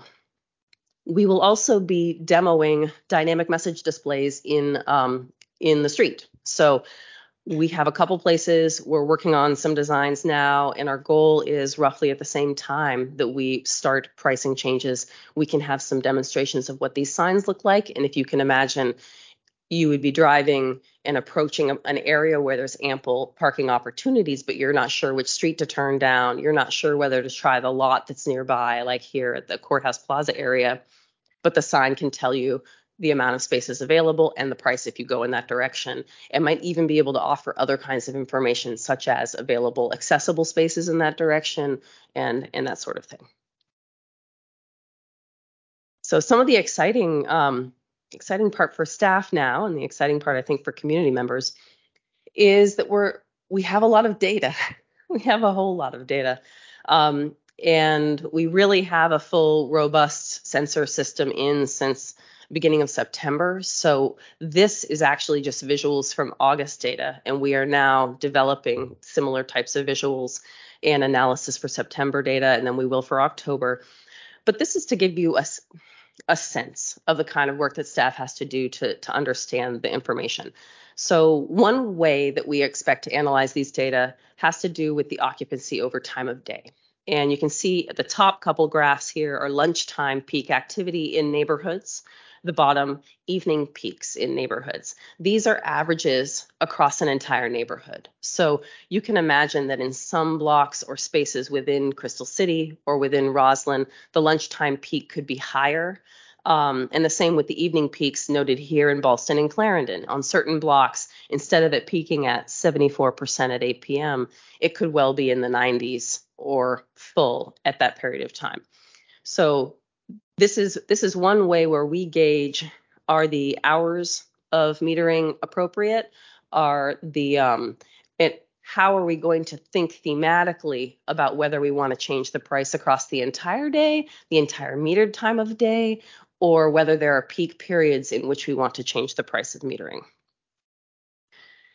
When we go from that neighborhood-wide snapshot, we also go down to literally a block-by-block snapshot, and we have these data in real time, obviously, but we also have to think about what are the sensible chunks of time as we examine even at the block level. So I wanted to share with you this map as an example, Pentagon City, of the way that we can visualize thresholds of activity. So we're currently operating under a framework where we imagine that if blocks are 80% or more full, they are going to be problematic for someone finding a parking space. So it might be by the time they get there, that space is full. It might be that they just passed by it and the space empties, but now they're on the wrong side of the block and then got to circle all the way around. So 80% and above is a potentially problematic level of occupancy. On the other end of the spectrum, below 40%, could be considered underutilized. And between 40 and 80% currently, we're sort of modeling as a optimized level of activity. So we're not currently targeting a specific number, like 65 is perfect kind of thing, but we're looking to see if we can pull things out of the extremes into a range in the middle that is a little more reasonable. And so the way this depicts it, red are blocks that are between the hours of 11 a.m. and 2 p.m., in this August data sample, over 80% full. The blocks that are white are between 40 and 80% full, and the blocks that are blue are less than 40% full. And you can see how some of this distribution, it's interesting. We've got blocks that are over full on one side of the street, with across the street there's a bit more availability. So this might speak to the nature of traffic flow and where people looking for parking are actually traveling. We also know that we've got areas that are quite a bit less full, not very far away. So it's a visual example of how we might be able to use both information that folks can access online, as well as something such as directional signage to say, hey, instead of continuing to drive north on Fern, heading up to this area that is going to be really full, consider turning left and looking for parking in this other area where routinely there's a lot more availability there. And again, as a dynamic source of information, those signs aren't permanent, and they can always direct people to the availability and the price at the various locations around town, and the apps will do the same thing. So overall, we are measuring success through an iterative process that's data-driven and occupancy-based. So again, out of the main feedback from the community members looking for ease of finding parking, convenience, and that sort of the time element of it, we really feel like occupancy continues to be our best metric, because if we can reduce those peaks, we can make it easier for people to have that certainty that if they go somewhere to park, they're going to do so, and not feel a sense of desperation and perhaps making poor driving decisions in the moment. In order to execute, this iterative process has to gather data, conduct analysis on the occupancy, create a new pricing recommendation, execute that pricing recommendation, and then again observe for another couple months, gathering those new data. We are also measuring success by partnering with an external team that VDOT is funding separately, who are going to be looking at this from a system optimization perspective. So this is pretty exciting because it's intentionally designed to be external and objective. VDOT has a different contractor operating for them, but using our project goals as their measurement baseline. So they're trying to find other ways to measure whether we're meeting our project goals. They're using slightly different data sets than we are in our base project scope. They will be taking observations of traffic volumes, taking observations of circuity of travel.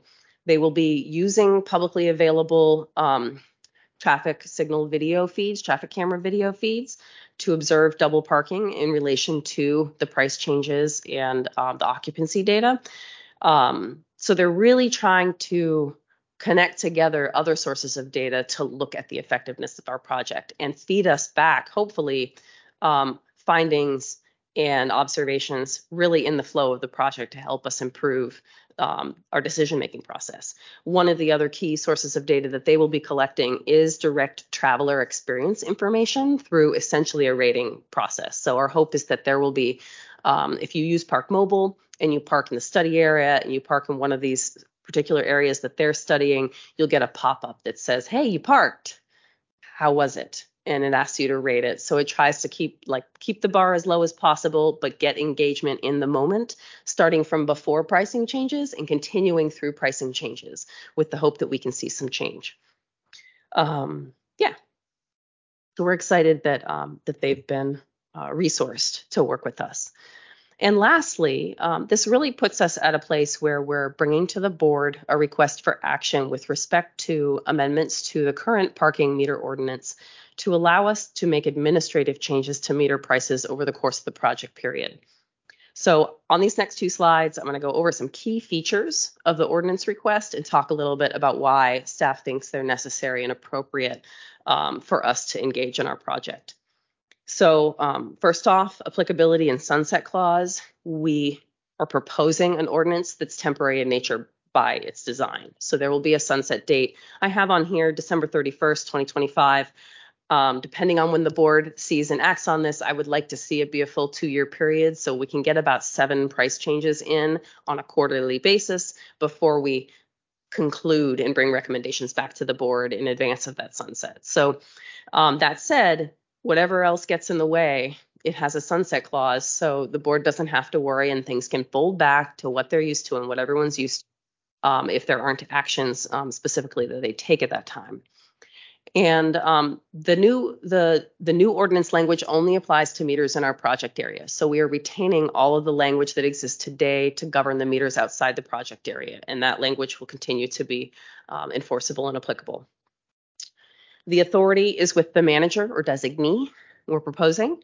I have received feedback thus far to consider how much specificity we need to ensure the community members understand where the delegation of authority may go. But it is our intent to always ensure that the manager is informed and has the ability to make the decision or to delegate the decision for each pricing change. The frequency of adjustments is no more than quarterly, and this is both to assist community members with some certainty that the pricing is predictable, but also because staff will need time to analyze the data and will need time to make a recommendation and push those recommendations through the technology to our meters. Thresholds for adjustment, we are proposing that rates be able to be increased in response to high demand and decreased in response to low demand. So we are not proposing a specific performance point at which that has to be codified, at which we make changes, in part because our goal is a customer experience as well as performance. Measurable performance. We're trying to measure customer experience, and if it turns out that the things that we think affect customer experience are not the exact right places of performance, we need the ability to adjust those. Time limits. We would like the duration of stay in each space to be able to be changed and to be decoupled from the meter rate. So today the rate is not decoupled from the time limit. And we don't anticipate, because time limits are encoded on signs, to do any blanket changes to time limits, if that makes sense, across the whole project area. Rather, we will be looking at the ways duration of stay and occupancy information relate to the time limits that are currently on the signs. And if there are serious conflicts, it's something that we would be able to remedy if we are given the permission. Complexity of rates. We anticipate rates may differ throughout the day and throughout the week. We also anticipate that the days and times of metering may be adjusted. For instance, if it makes sense for performance reasons to lengthen meter hours in certain neighborhoods for certain days of the week because of the level of activity happening later in the evening, it's something we would like the ability to consider and to propose.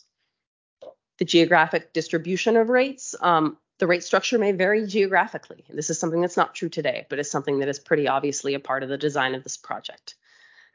We are also proposing to retain what we call an escalating rate option. And this is where you allow a parking stay to cost a different amount in the first hour that you are parked from the second hour and from the third hour. And an escalating rate structure is particularly appropriate for incentivizing turnover. So there may be some neighborhoods and some times of the day or week in which a structure of that sort would be effective. Now, it's not as easy to message, and it's not necessarily appropriate everywhere all the time, but we did want to keep it on the table, which is why it's in the proposal. Increments of adjustment. Staff anticipate that we're going to start with a $1 upward increment at the beginning of this process. However, we want to make sure it's open to increments of adjustment that might be smaller or larger than $1 based on the seeming price sensitivity that we get from each quarterly effort. And lastly, we propose that the maximum rate could not exceed $7 per hour without board action. $7 per hour represents 4 times the current meter rate, but it also represents the maximum point you could reach if you incrementally adjusted upward a parking space $1 each time over the course of 7 quarters. We don't see that actually happening. So I just want to give some framework around that. It falls within the reasonable structure that has been implemented by other communities, testing a variable rate structure like this and a performance-based structure. But staff do not anticipate that it's going to get to that point. We just want to make sure that we don't arbitrarily limit our ability to raise rates in different areas. All right. Outreach coming up this fall and winter. We have a recorded presentation that goes into a bit more detail than this one does, coming very soon, and we will be pushing that out on all of our channels. We have an open house December 6th, which will cover a lot more of our data and data visualization and analysis approaches, so folks can really hopefully dig in and see some examples of what's going on in neighborhoods and think more about how it relates to their understanding of the CURB. But also a lot of information about our outreach and about the ordinance changes that we're proposing. We really want to give people a chance to come and talk to us. I also wanted to highlight that the VDOT system optimization effort to ask us whether we're happy or not with our parking, we expect that to roll out very soon, like within the next few weeks. And so again, they are intentionally collecting data before the pricing changes occur so that they have a baseline of parking experience to weigh against after pricing changes start. And finally, we are designing small group conversations with retail employees planned for early 2024. So this would begin probably shortly after we begin pricing changes, but with the goal of really getting partnerships to get real conversations with retail employees about where they park, why they park where they do, what kinds of impacts the changes we're proposing could have on their decisions, and things that we can factor in potentially related to mitigating negative impacts on their experience. For instance, retail employees today may be feeding a meter that's a 2-hour parking space, but they have to stay there for 8 hours because they don't have a good longer-term parking option near where they work.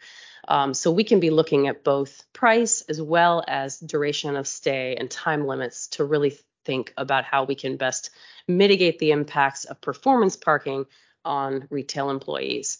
And that's the conclusion of my formal slides. Happy to answer questions, excited to enter this next phase of the project, and quite interested in your feedback and thoughts about the ordinance or any other aspect of the project today. Well, we're excited to have had you here because, I have a lot of questions. So does Commissioner Bagley, but I'm going to go first. I have a number of questions. This is very intriguing to me. All right, a couple of things. Positioning of metered spaces. How did we determine where these 4,200 this probably I should have asked the last time, but I just kind of want to figure this out. Like why we chose the ones that are in the project? Yeah. It's strictly the idea that we selected the Metro Rail corridors. Okay. So that project map, and I'll zoom back. Boop, boop, boop. Here we are. You probably sort of recognize the blue shapes because those are planning areas for neighborhood planning purposes. And it's really all of the metered spaces that are not on VDOT right-of-way, which we did exclude from the project, but that are within those areas that are not under construction or otherwise disabled as metered parking. So we did pick the Metro Rail corridors. We did not include Columbia Pike. We did not include Shirlington.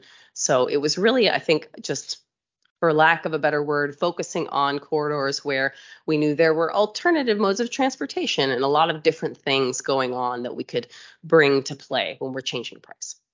Because then I think about Langston Boulevard and when we think about parking and parking needs along the corridor. And the other thing I think about also is there's lots of conversations when we're thinking about what's going on with schools and, how many of these spaces could have been. Well, I mean, I know you're constricted by your grant, but where we are thinking about the use of parking around schools, I think is an important the data there would be very, very helpful, I think, community wide. Yeah. One other thing is, when we were thinking about these parking changes, I saw that you were thinking about or one possibility would be like 11 to 2, right? It's lunchtime. Maybe it goes up in a certain space. Though I thought the Crystal City numbers were interesting, the data coming from Crystal City. Are we then using the parking meters or Park Mobile or whatever it is because let's say at 10 o'clock it was $1.50, and now at 11 o'clock it's $2.50. So people would know, during that time frame, and these machines would be able to adjust it for people who are going to be parking. Yes. Okay. So essentially what we will do for each, if you can imagine quarterly, there's a price map that's both temporal and geographic that gets pushed out each quarter. And that map is communicated through our meter vendors. So we have 3 meter vendors. Park Mobile is one of them. Calais Flowbird is the multimeter that you see on the street, and IPS is our single space meter. Each of those vendors has their own thing that they need to push the price structure. And so we're actually working with them now to do whatever pre-work we need to keep that as streamlined as possible, because essentially each time we make a change proposal, whether it's for the whole day period or for a portion of the day, they have a little program they implement. So what the customer experiences is, one, those public displays that I share, the app/mobile sites, those will always be real time and true. So they will have the occupancy availability, and they will have the price that's actually there on that day at that time. When you go physically to the space and you look at the multimeter, it has the price that we've pushed to it. If you look on Park Mobile, it will show the price. So for instance would be if you are parking in a location where the price changes, goes from one rate during a low period to a higher rate, and you were proposing to stay there over that period, the total price that Park Mobile would show you for that amount of time is the cumulative total price of the low rate plus the high rate. So it will be able to digest that information and to give it back to you, so you know the full value of what you're buying. And then, you were talking about $1 increments. That's a lot, right? Like that's, I think both Commissioner Bagley and I were like, ooh. And then when you said theoretically we could be thinking about $7 altogether, even though you don't think we'll get there, $1 is a lot, and that raises this kind of concern. I'm going to say this, but I know these are not hot parking spots. Right? We're not hot laning parking spots. But as we start looking at how much money some of these time frames could be, it raises concern for me around access, I guess. If we think the earlier slides when you were using some of the qualitative data for people, what they're looking for in terms of parking experience, I think that sometimes those parking, we all want a close spot, right? I mean, everybody wants to have the ease and the time, reduce the time from getting from one place to another, but sometimes it's also a necessity thing. And I worry about people who may need it, may not have the most resources for it during specific times. And that's what makes me just slightly nervous about not being able to balance this, because some people like to use the hot lanes even when they're $40 one direction. I am not one of those people that likes to use them.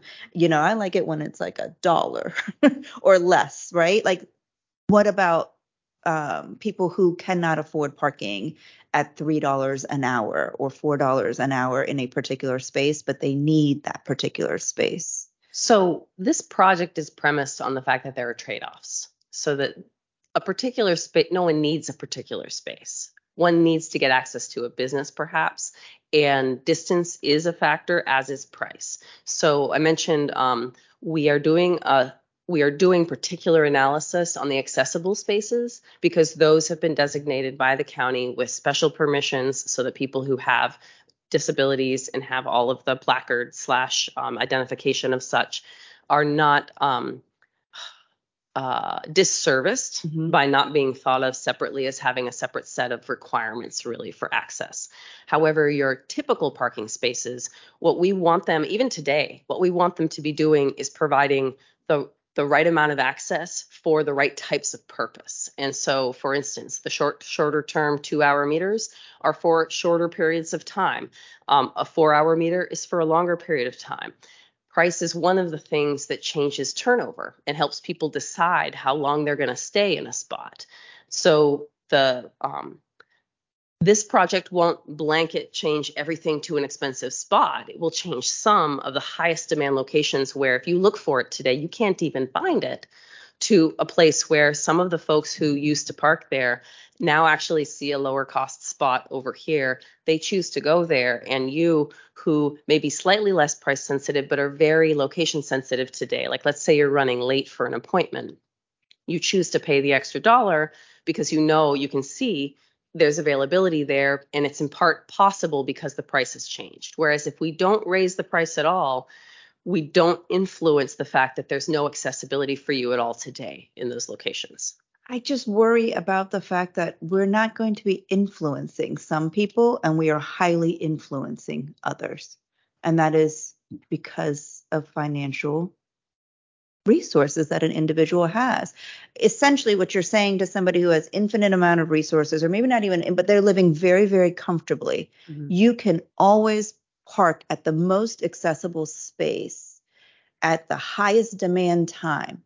And the person who may be living in one of our 60% AMI, affordable on-site, very few affordable on-site spaces in Arlington County, may not be able to have that same kind of access, either parking period or parking for the amount of time that somebody who has a lot more resources can utilize that same opportunity. So you're right. It's not a need for anybody to park anywhere, but now we're providing access to people, and we're providing access in a way that it doesn't necessarily seem fair to me. Anyways, I know Commissioner Berkey has something, and then I skipped Commissioner Lintomi's transportation. Yeah, okay. I skipped over Commissioner Lint because this was so exciting to me. This was heard as an informational item last Thursday before the Transportation Commission, and we had a similar discussion. A lot of technical questions as you were able to answer. Overall, I think the commissioners who were there and commented were overall supportive of doing this. We're all indicated we're very, very interested in seeing what the data, because this is a pilot, and what that data will reveal after whatever period of time is while we're studying to see what works, what doesn't. Does it in fact influence things? A point I want to make really clear, as Commissioner Patel has been saying, the rates are not going to be changing dynamically. It isn't going to be that all of a sudden when that block is full, the price then goes up by $3 more that day or that hour. This is not that type of program. This is a more simple program where, as you said, was it every 3 months it gets reviewed, and then the prices will change, and they will then be locked in for the next three months. Yep. So it is not something that's going to be changing constantly.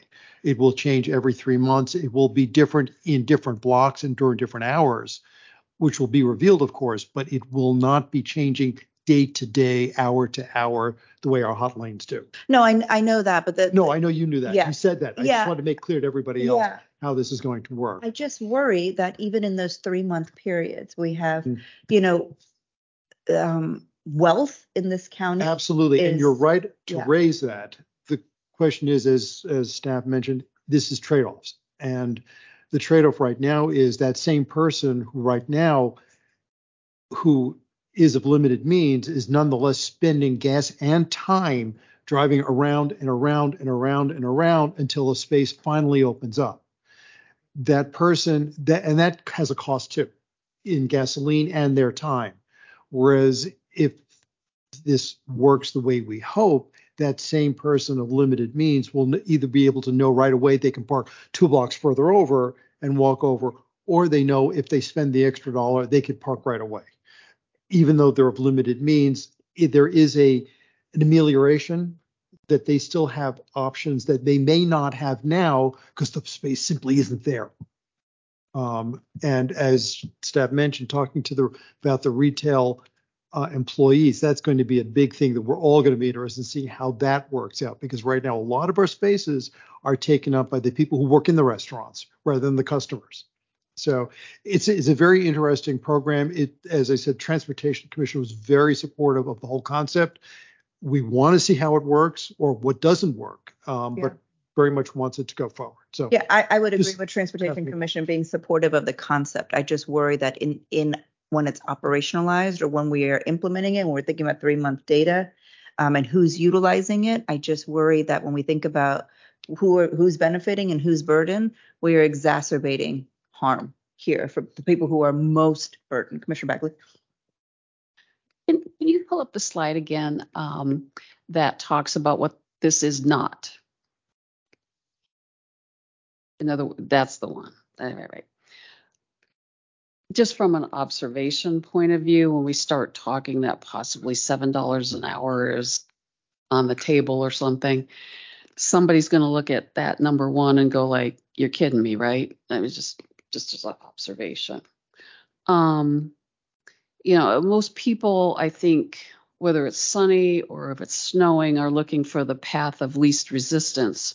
So they're going to try to get there as fast as possible or whatever. So I guess my question is, as you showed us the pictures of the red zones and the light blue zones 3 or 4 blocks away, is the intent to, by raising the price in a certain area, encourage people through price to go to some of the other places? Because that's the sense I'm getting. Is that correct? The combination of the price and the information about location and availability and price is the goal would be to see that people now, instead of heading to a location and not knowing where parking is available, will both know where it's available and what the relative cost is. So they can choose a slightly more distant, lower priced option because they can have certainty that they'll just go and they'll park easily and they know what to expect. Okay. Well, for somebody who lives extremely close to the RV corridor, walking distance to Metro,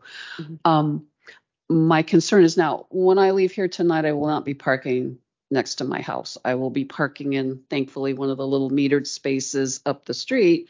And fortunately, there's enough street activity. I don't feel unsafe walking home. But there are nights I come home at 5 or 6. I have to use the meters and I don't mind. I think I'm the only one that pays. So I will say that there's an enforcement issue that, as I'm looking at all this, I'm going like, unless you're going to be hiring a whole lot more people, or unless you've got a weight sensor on a space, how do you really know? Because there's not enough parking people now. Right. I will also say that from a neighborhood impact, just what I see all the time anyway in my own neighborhood is people park there because it's nice and close by. And despite the signs that say you're not supposed to park there unless you got a permit between 8 and 1 a.m., they're still there. And there's not enough people to come in after my neighbors. I don't even call it. My neighbors call enough that they come every so often and ticket. But and one other thing I would like to point out, when we had the whole RPP drawn out thing years ago, there was a public open house that took place in December and the attendance was very small. December is a rough time to have a public open house, especially at night. There's holiday parties going on. There's all kinds of crazy stuff. So just saying, it's probably not the ideal time to try to draw people. I was one of the few people that went to that only because, again, I don't have a place when I go home to park. So thank you. I have a couple observations to just respond to some of your comments. Well, one with enforcement, I did want to point out that because we will have data about, we're calling it compliance. So we have meter data, which tells us how much people are paying to park, how often, like what the total volume is of payment. And then now for the first time, we will have occupancy, and we can compare transactions against occupancy to see what the relative compliance in payment is for any given space or neighborhood or area. And our intent is actually to be able to feed to the police, the limited police enforcement team that does the parking enforcement, information about compliance by area that can help them target enforcement. So it won't be the same as ensuring that, a little siren goes off and someone will come out and automatically ticket. I think we have limited means of doing automatic ticketing in the county that would let us really implement that sort of thing. But rather we can tell them, these are the 5 hot spots this quarter. This is what the data says. This is where you should target enforcement because it's the least amount of payment for occupancy that's happening in this area. And then they can actually hopefully more efficiently allocate their limited resources. So that is an area where the project gives us an opportunity for the first time that we haven't really had before to assist with that. And on neighborhood impact, I hear you about the concern. There are going to be neighborhoods in the project that have tighter edges, I would say, like less ability to push people from a high demand parking area to a quote unquote lower demand metered space. So we are looking at how we can observe those potential effects. We are hopeful that that the data we have on residential permit parking areas and their relative occupancy during their regulated hours is such that those streets do tend to be like the regulations are effective, I guess is what I would say, compared to an unregulated residential street. So there is a measurable difference in the occupancy, which suggests that while they're not perfect, the signs do help. But we recognize that we are changing a factor now on how people use metered spaces and how they weigh their choices. So we are looking at how we can observe that during the course of the project. And I would just say that that's great what you just said, if it's an area where Metro isn't a block and a half away, but I'm thinking my own street and really throughout Ballston, north of Fairfax, all of those streets are heavily parked and they do have RPP. And, there's a big parking garage at Ballston, not used, not the least, the path of least resistance. So this will be, for the neighbors, this will be a good one to watch. Thank you. I skipped over Commissioner Berkey, but then Commissioner Weir and then Commissioner Peterson. I'll try to make this quick. Melissa, I just want to compliment you. I wasn't here in April. I was not on the planning commission then. This is not the easiest thing to wrap your arms around. There's a lot of factors, so I really appreciate that. You were talking about success earlier, so you mentioned customer experience as a big part of that. What I've heard during the discussion is it's really like this kind of predictability aspect, right? Would that be fair to say? Yes. It's sort of like the goal here. But what I really appreciate about this pilot is when we think about planning, I think sometimes there's a tendency to think like planning and we're going to have this great vision of whatever the thing is going to be, and then it's going to be. And what I really appreciate about this is it's a pilot and we sort of don't exactly know where we're going to land. And I think it really provides us an opportunity with a limited issue, which is availability of parking, to kind of just see what happens and to kind of continue to iterate. So this is kind of the type of project where I think I won't say it's great, but I think this is the type of thing we should be doing more of, is just trying to figure out kind of what's going to be the impact of certain actions. I certainly appreciate what the chair was remarking about with regards to some of the folks who might be impacted more by the cost increases. And I definitely appreciate you thinking about, the retail workers or the folks who are working in a lot of those establishments nearby. They'll be impacted, but it's sort of not exactly the issue you're chasing after. It's sort of an adjacent issue that is nevertheless important. So I appreciate you speaking to that and thinking about, is there a way that we can maybe support those folks? It's not necessarily squarely within this, but they are going to be impacted. So that's really a long comment, but I do appreciate the work you're doing, and we'll be interested, like my other colleagues, to see what the data says. Thanks. Thank you, Commissioner Weir. A question and a comment. The question with respect to the API for third-party use, have you been in conversation with any of the sort of the usual suspects who are or have a history of developing web interfaces or dashboards for transportation planning? I'm thinking of one in particular, and the name escapes me, but it was very common to see it in dashboard displays at buildings like the Berkeley or any sort of large new building. They were using it, and it was sort of a publicly available tool. But I guess that's the end of my question. I'm curious to know whether or not you're actually in conversation with developers about what their needs are for the API. And then I have a comment after you've answered for my colleagues. Thank you for that question. So the short answer is we haven't engaged in detail in the conversations with those external parties yet. I think the particular one that you're thinking of is probably Transit Screen or Affiliated, because those are the ones that we've seen a lot of that show real-time GTFS and other similar feeds of available sources.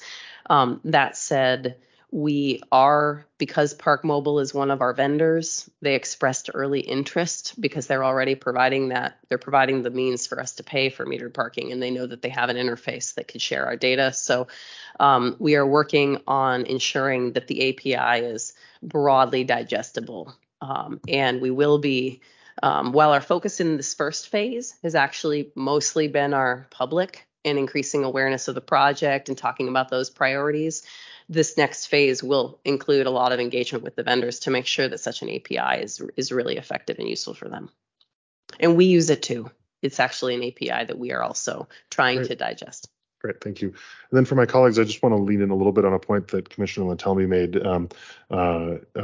in response, Madam Chair, to you and some of the concerns that you raised. There is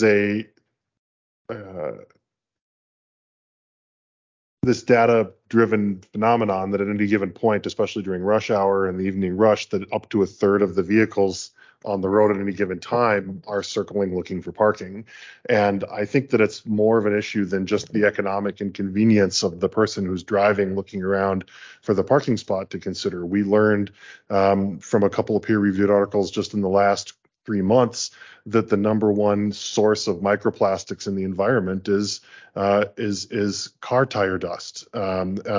So even if we were to have this gloriously successful EV transition that we're told is going to save the car industry, save the environment, we're still in a situation where we don't get away from ruinous public health and environmental consequences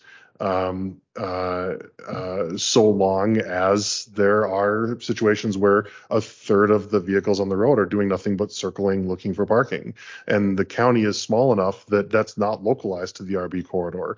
A situation like that where you are just filling the environment with particulates, those particulates don't stay in Clarendon. They don't stay in Ballston. They don't stay in Virginia Square. They migrate up to Halls Hill. They don't stay along Columbia Pike. They migrate down to Green Valley. They especially migrate down to Green Valley because it's downwind and downhill. So there are serious, I think, equity issues that strongly suggest that we do have an obligation to do what we can to limit, to try to make sure that 20% of the parking spaces on the road are available at all times. I don't know which way it goes, but I do know that we don't get to wash our hands just by not charging, by not managing the parking supply. Thank you. I just before you, I want to. I understand this point that both Commissioner Lantelmi and Commissioner Weir have said about this circling the block notion. But right now, under this particular study, what we're saying is that people don't know where the parking is. And so theoretically, everybody's circling the block, right? Not just the people that can't afford parking. Everybody's circling the block, right? And so what we are also saying is that potentially, depending on the cost of parking, you, person who can afford it, now has better access and no longer has to circle as many times as you previously did. But the person who cannot afford it, it's just it's an access and it's an equity issue. And I think, yes, I agree with Commissioner Berkey saying the intent of this grant and this project is very clear. It's about practicality, it's about availability, it's about making sure people understand where parking is available. But I think this issue of equity is not tangential. It's not a collateral aspect of this. It is part and parcel of the work that we're doing, of what we should be thinking about when we think about access. Commissioner Peterson? Was there any responses from staff to Commissioner Weir's questions? I'm happy to just go ahead. I think I responded to the question and I just noted the comment. Okay, great. Thank you. So I had a couple questions. The first was related to what Commissioner Chair Patel was talking about with the equity issue. You had mentioned that somebody could maybe drive nearby and get a more affordable rate. So how far are they going to have to drive? What are we looking at, like from one street to another? I'm thinking specifically about my child's pediatrician is in an area that seems like it's always more than 80% parked. So let's say a parent is taking their sick child to the pediatrician, gets there, parks, finds out it's, $7 an hour to park, decides that's not going to work for them. How far are they going to have to drive to get like a $4 an hour parking spot?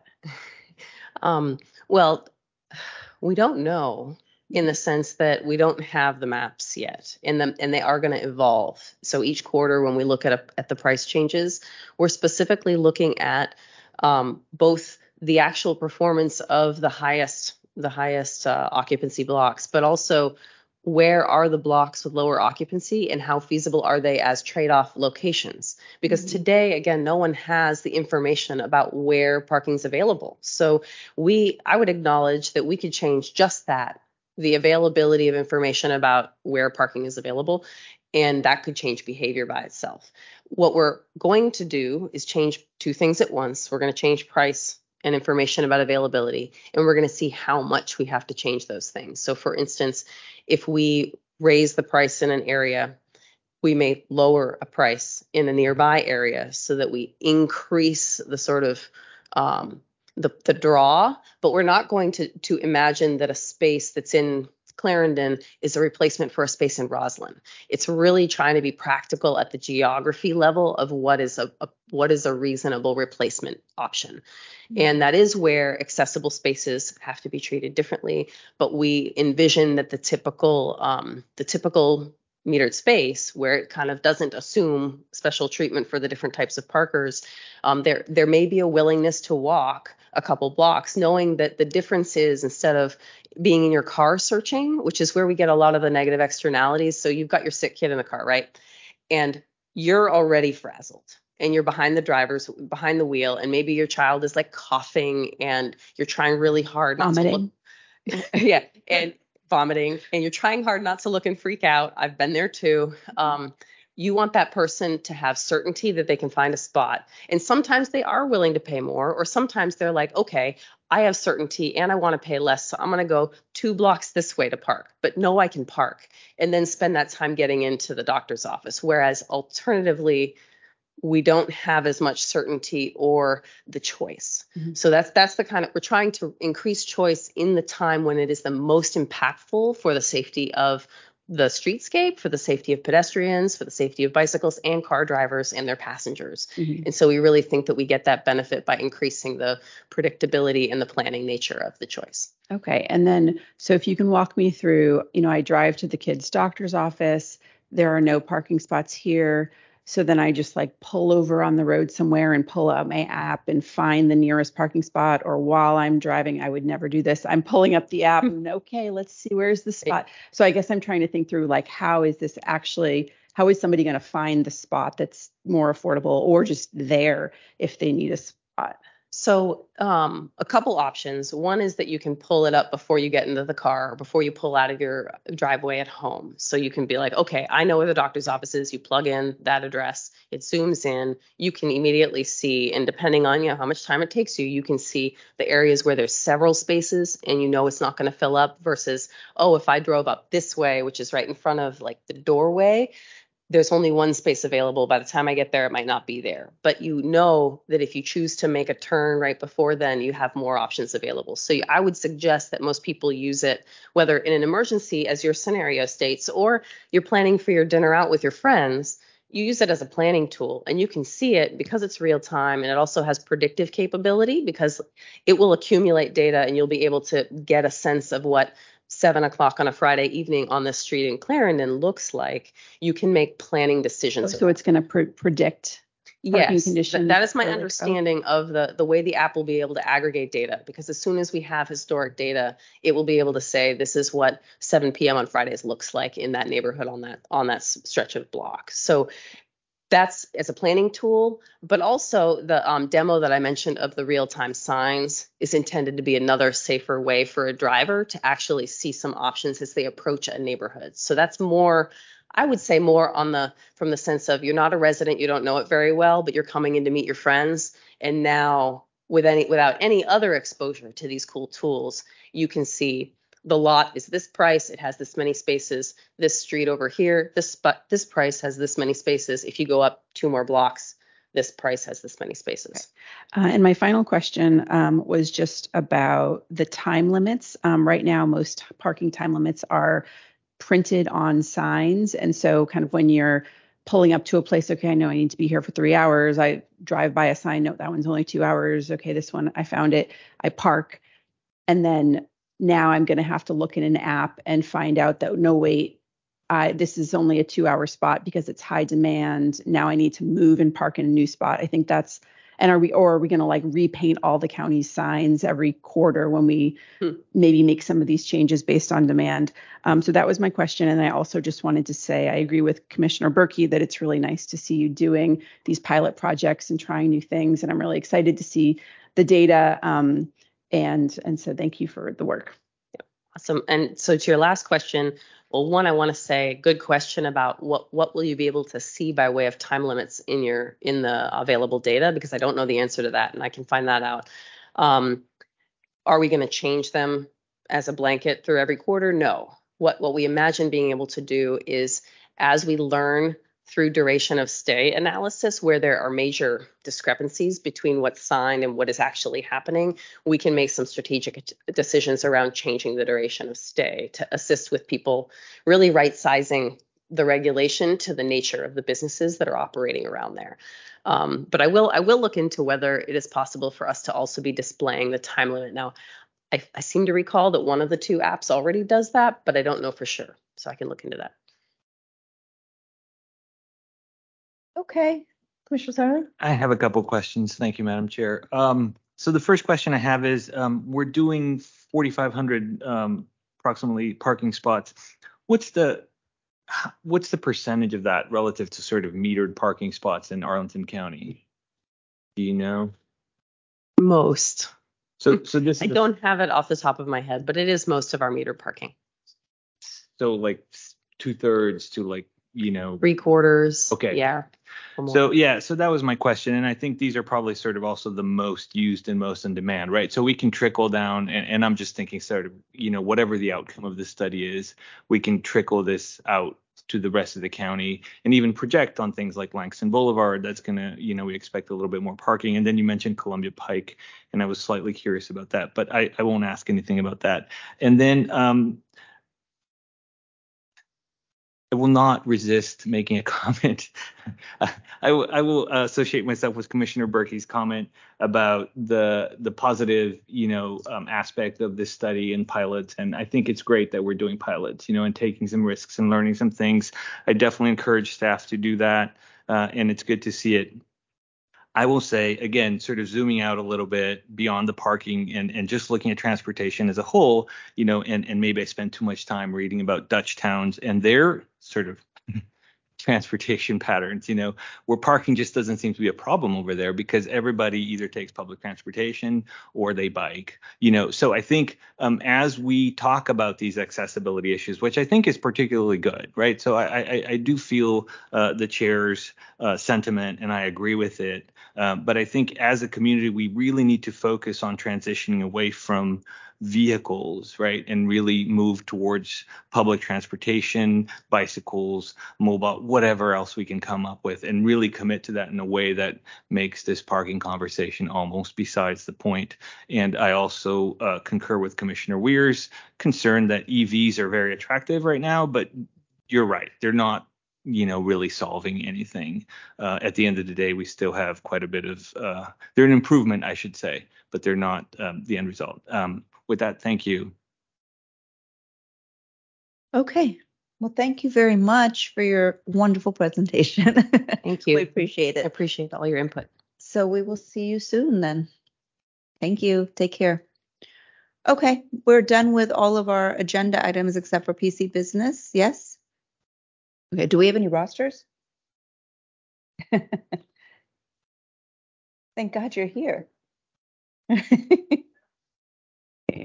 Hello, colleagues.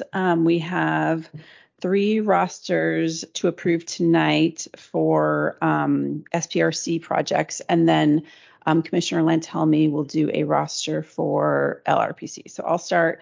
We have 1 new project. So colleagues, you recently received the proposed SPRC subgroup roster for the Goodwill site. Madam Chair, I ask for your unanimous consent in approving that roster. Seeing no objection, the roster is approved. Okay. And now we have 2 to amend. Commissioner will tell me, I'll just do River House now by unanimous consent. So colleagues, you recently received the proposed SPRC subgroup roster amendments for Red Lion Inn and River House. Madam Chair, I ask for your unanimous consent to amend the previously adopted rosters. Since there is no objection, the roster is adopted. Okay, thank you. And I just wanted to thank Commissioner Steinberger for taking on a new SPRC project recently. So thank you. Thank you. Commissioner Tommy? Yes, we have rosters for 2 LRPCs coming up. One is for the Pentagon City PDSP, and the second one is, remind me, Mr. Pfeiffer, the River House. That's right, River House. That's 2 of them that will be happening this month. They were circulated around earlier by Ms. Johnson, and I ask unanimous consent to accept those 2 LRPC rosters. Seeing no objection, the rosters are adopted. Thank you. Okay. Commissioner Lantomi? Yes. Excuse me, sorry. I believe there was one sent for the Melwood Special Club study as well. That's right. Yes. That one came around earlier this afternoon. So I asked for one more that's Melwood. So we actually have 3 this month, believe it or not, folks. So we asked for unanimous consent for the Melwood LRPC that was sent around earlier today. Okay, seeing no objection, the roster is adopted. Okay, so I seek unanimous consent for adoption of the minutes for the October 4th Planning Commission meeting. Seeing no objection, these minutes are adopted. And finally, I seek unanimous consent for adoption of the October 2nd minutes as well. Seeing no objection, those minutes are adopted as well. Mr. Pfeiffer, can you just note the record for October 4th that I abstained or that I didn't participate in that? Thank you very much. We'll see everybody on November 1. All right. Planning Commission's in recess. Happy Halloween. Happy Halloween.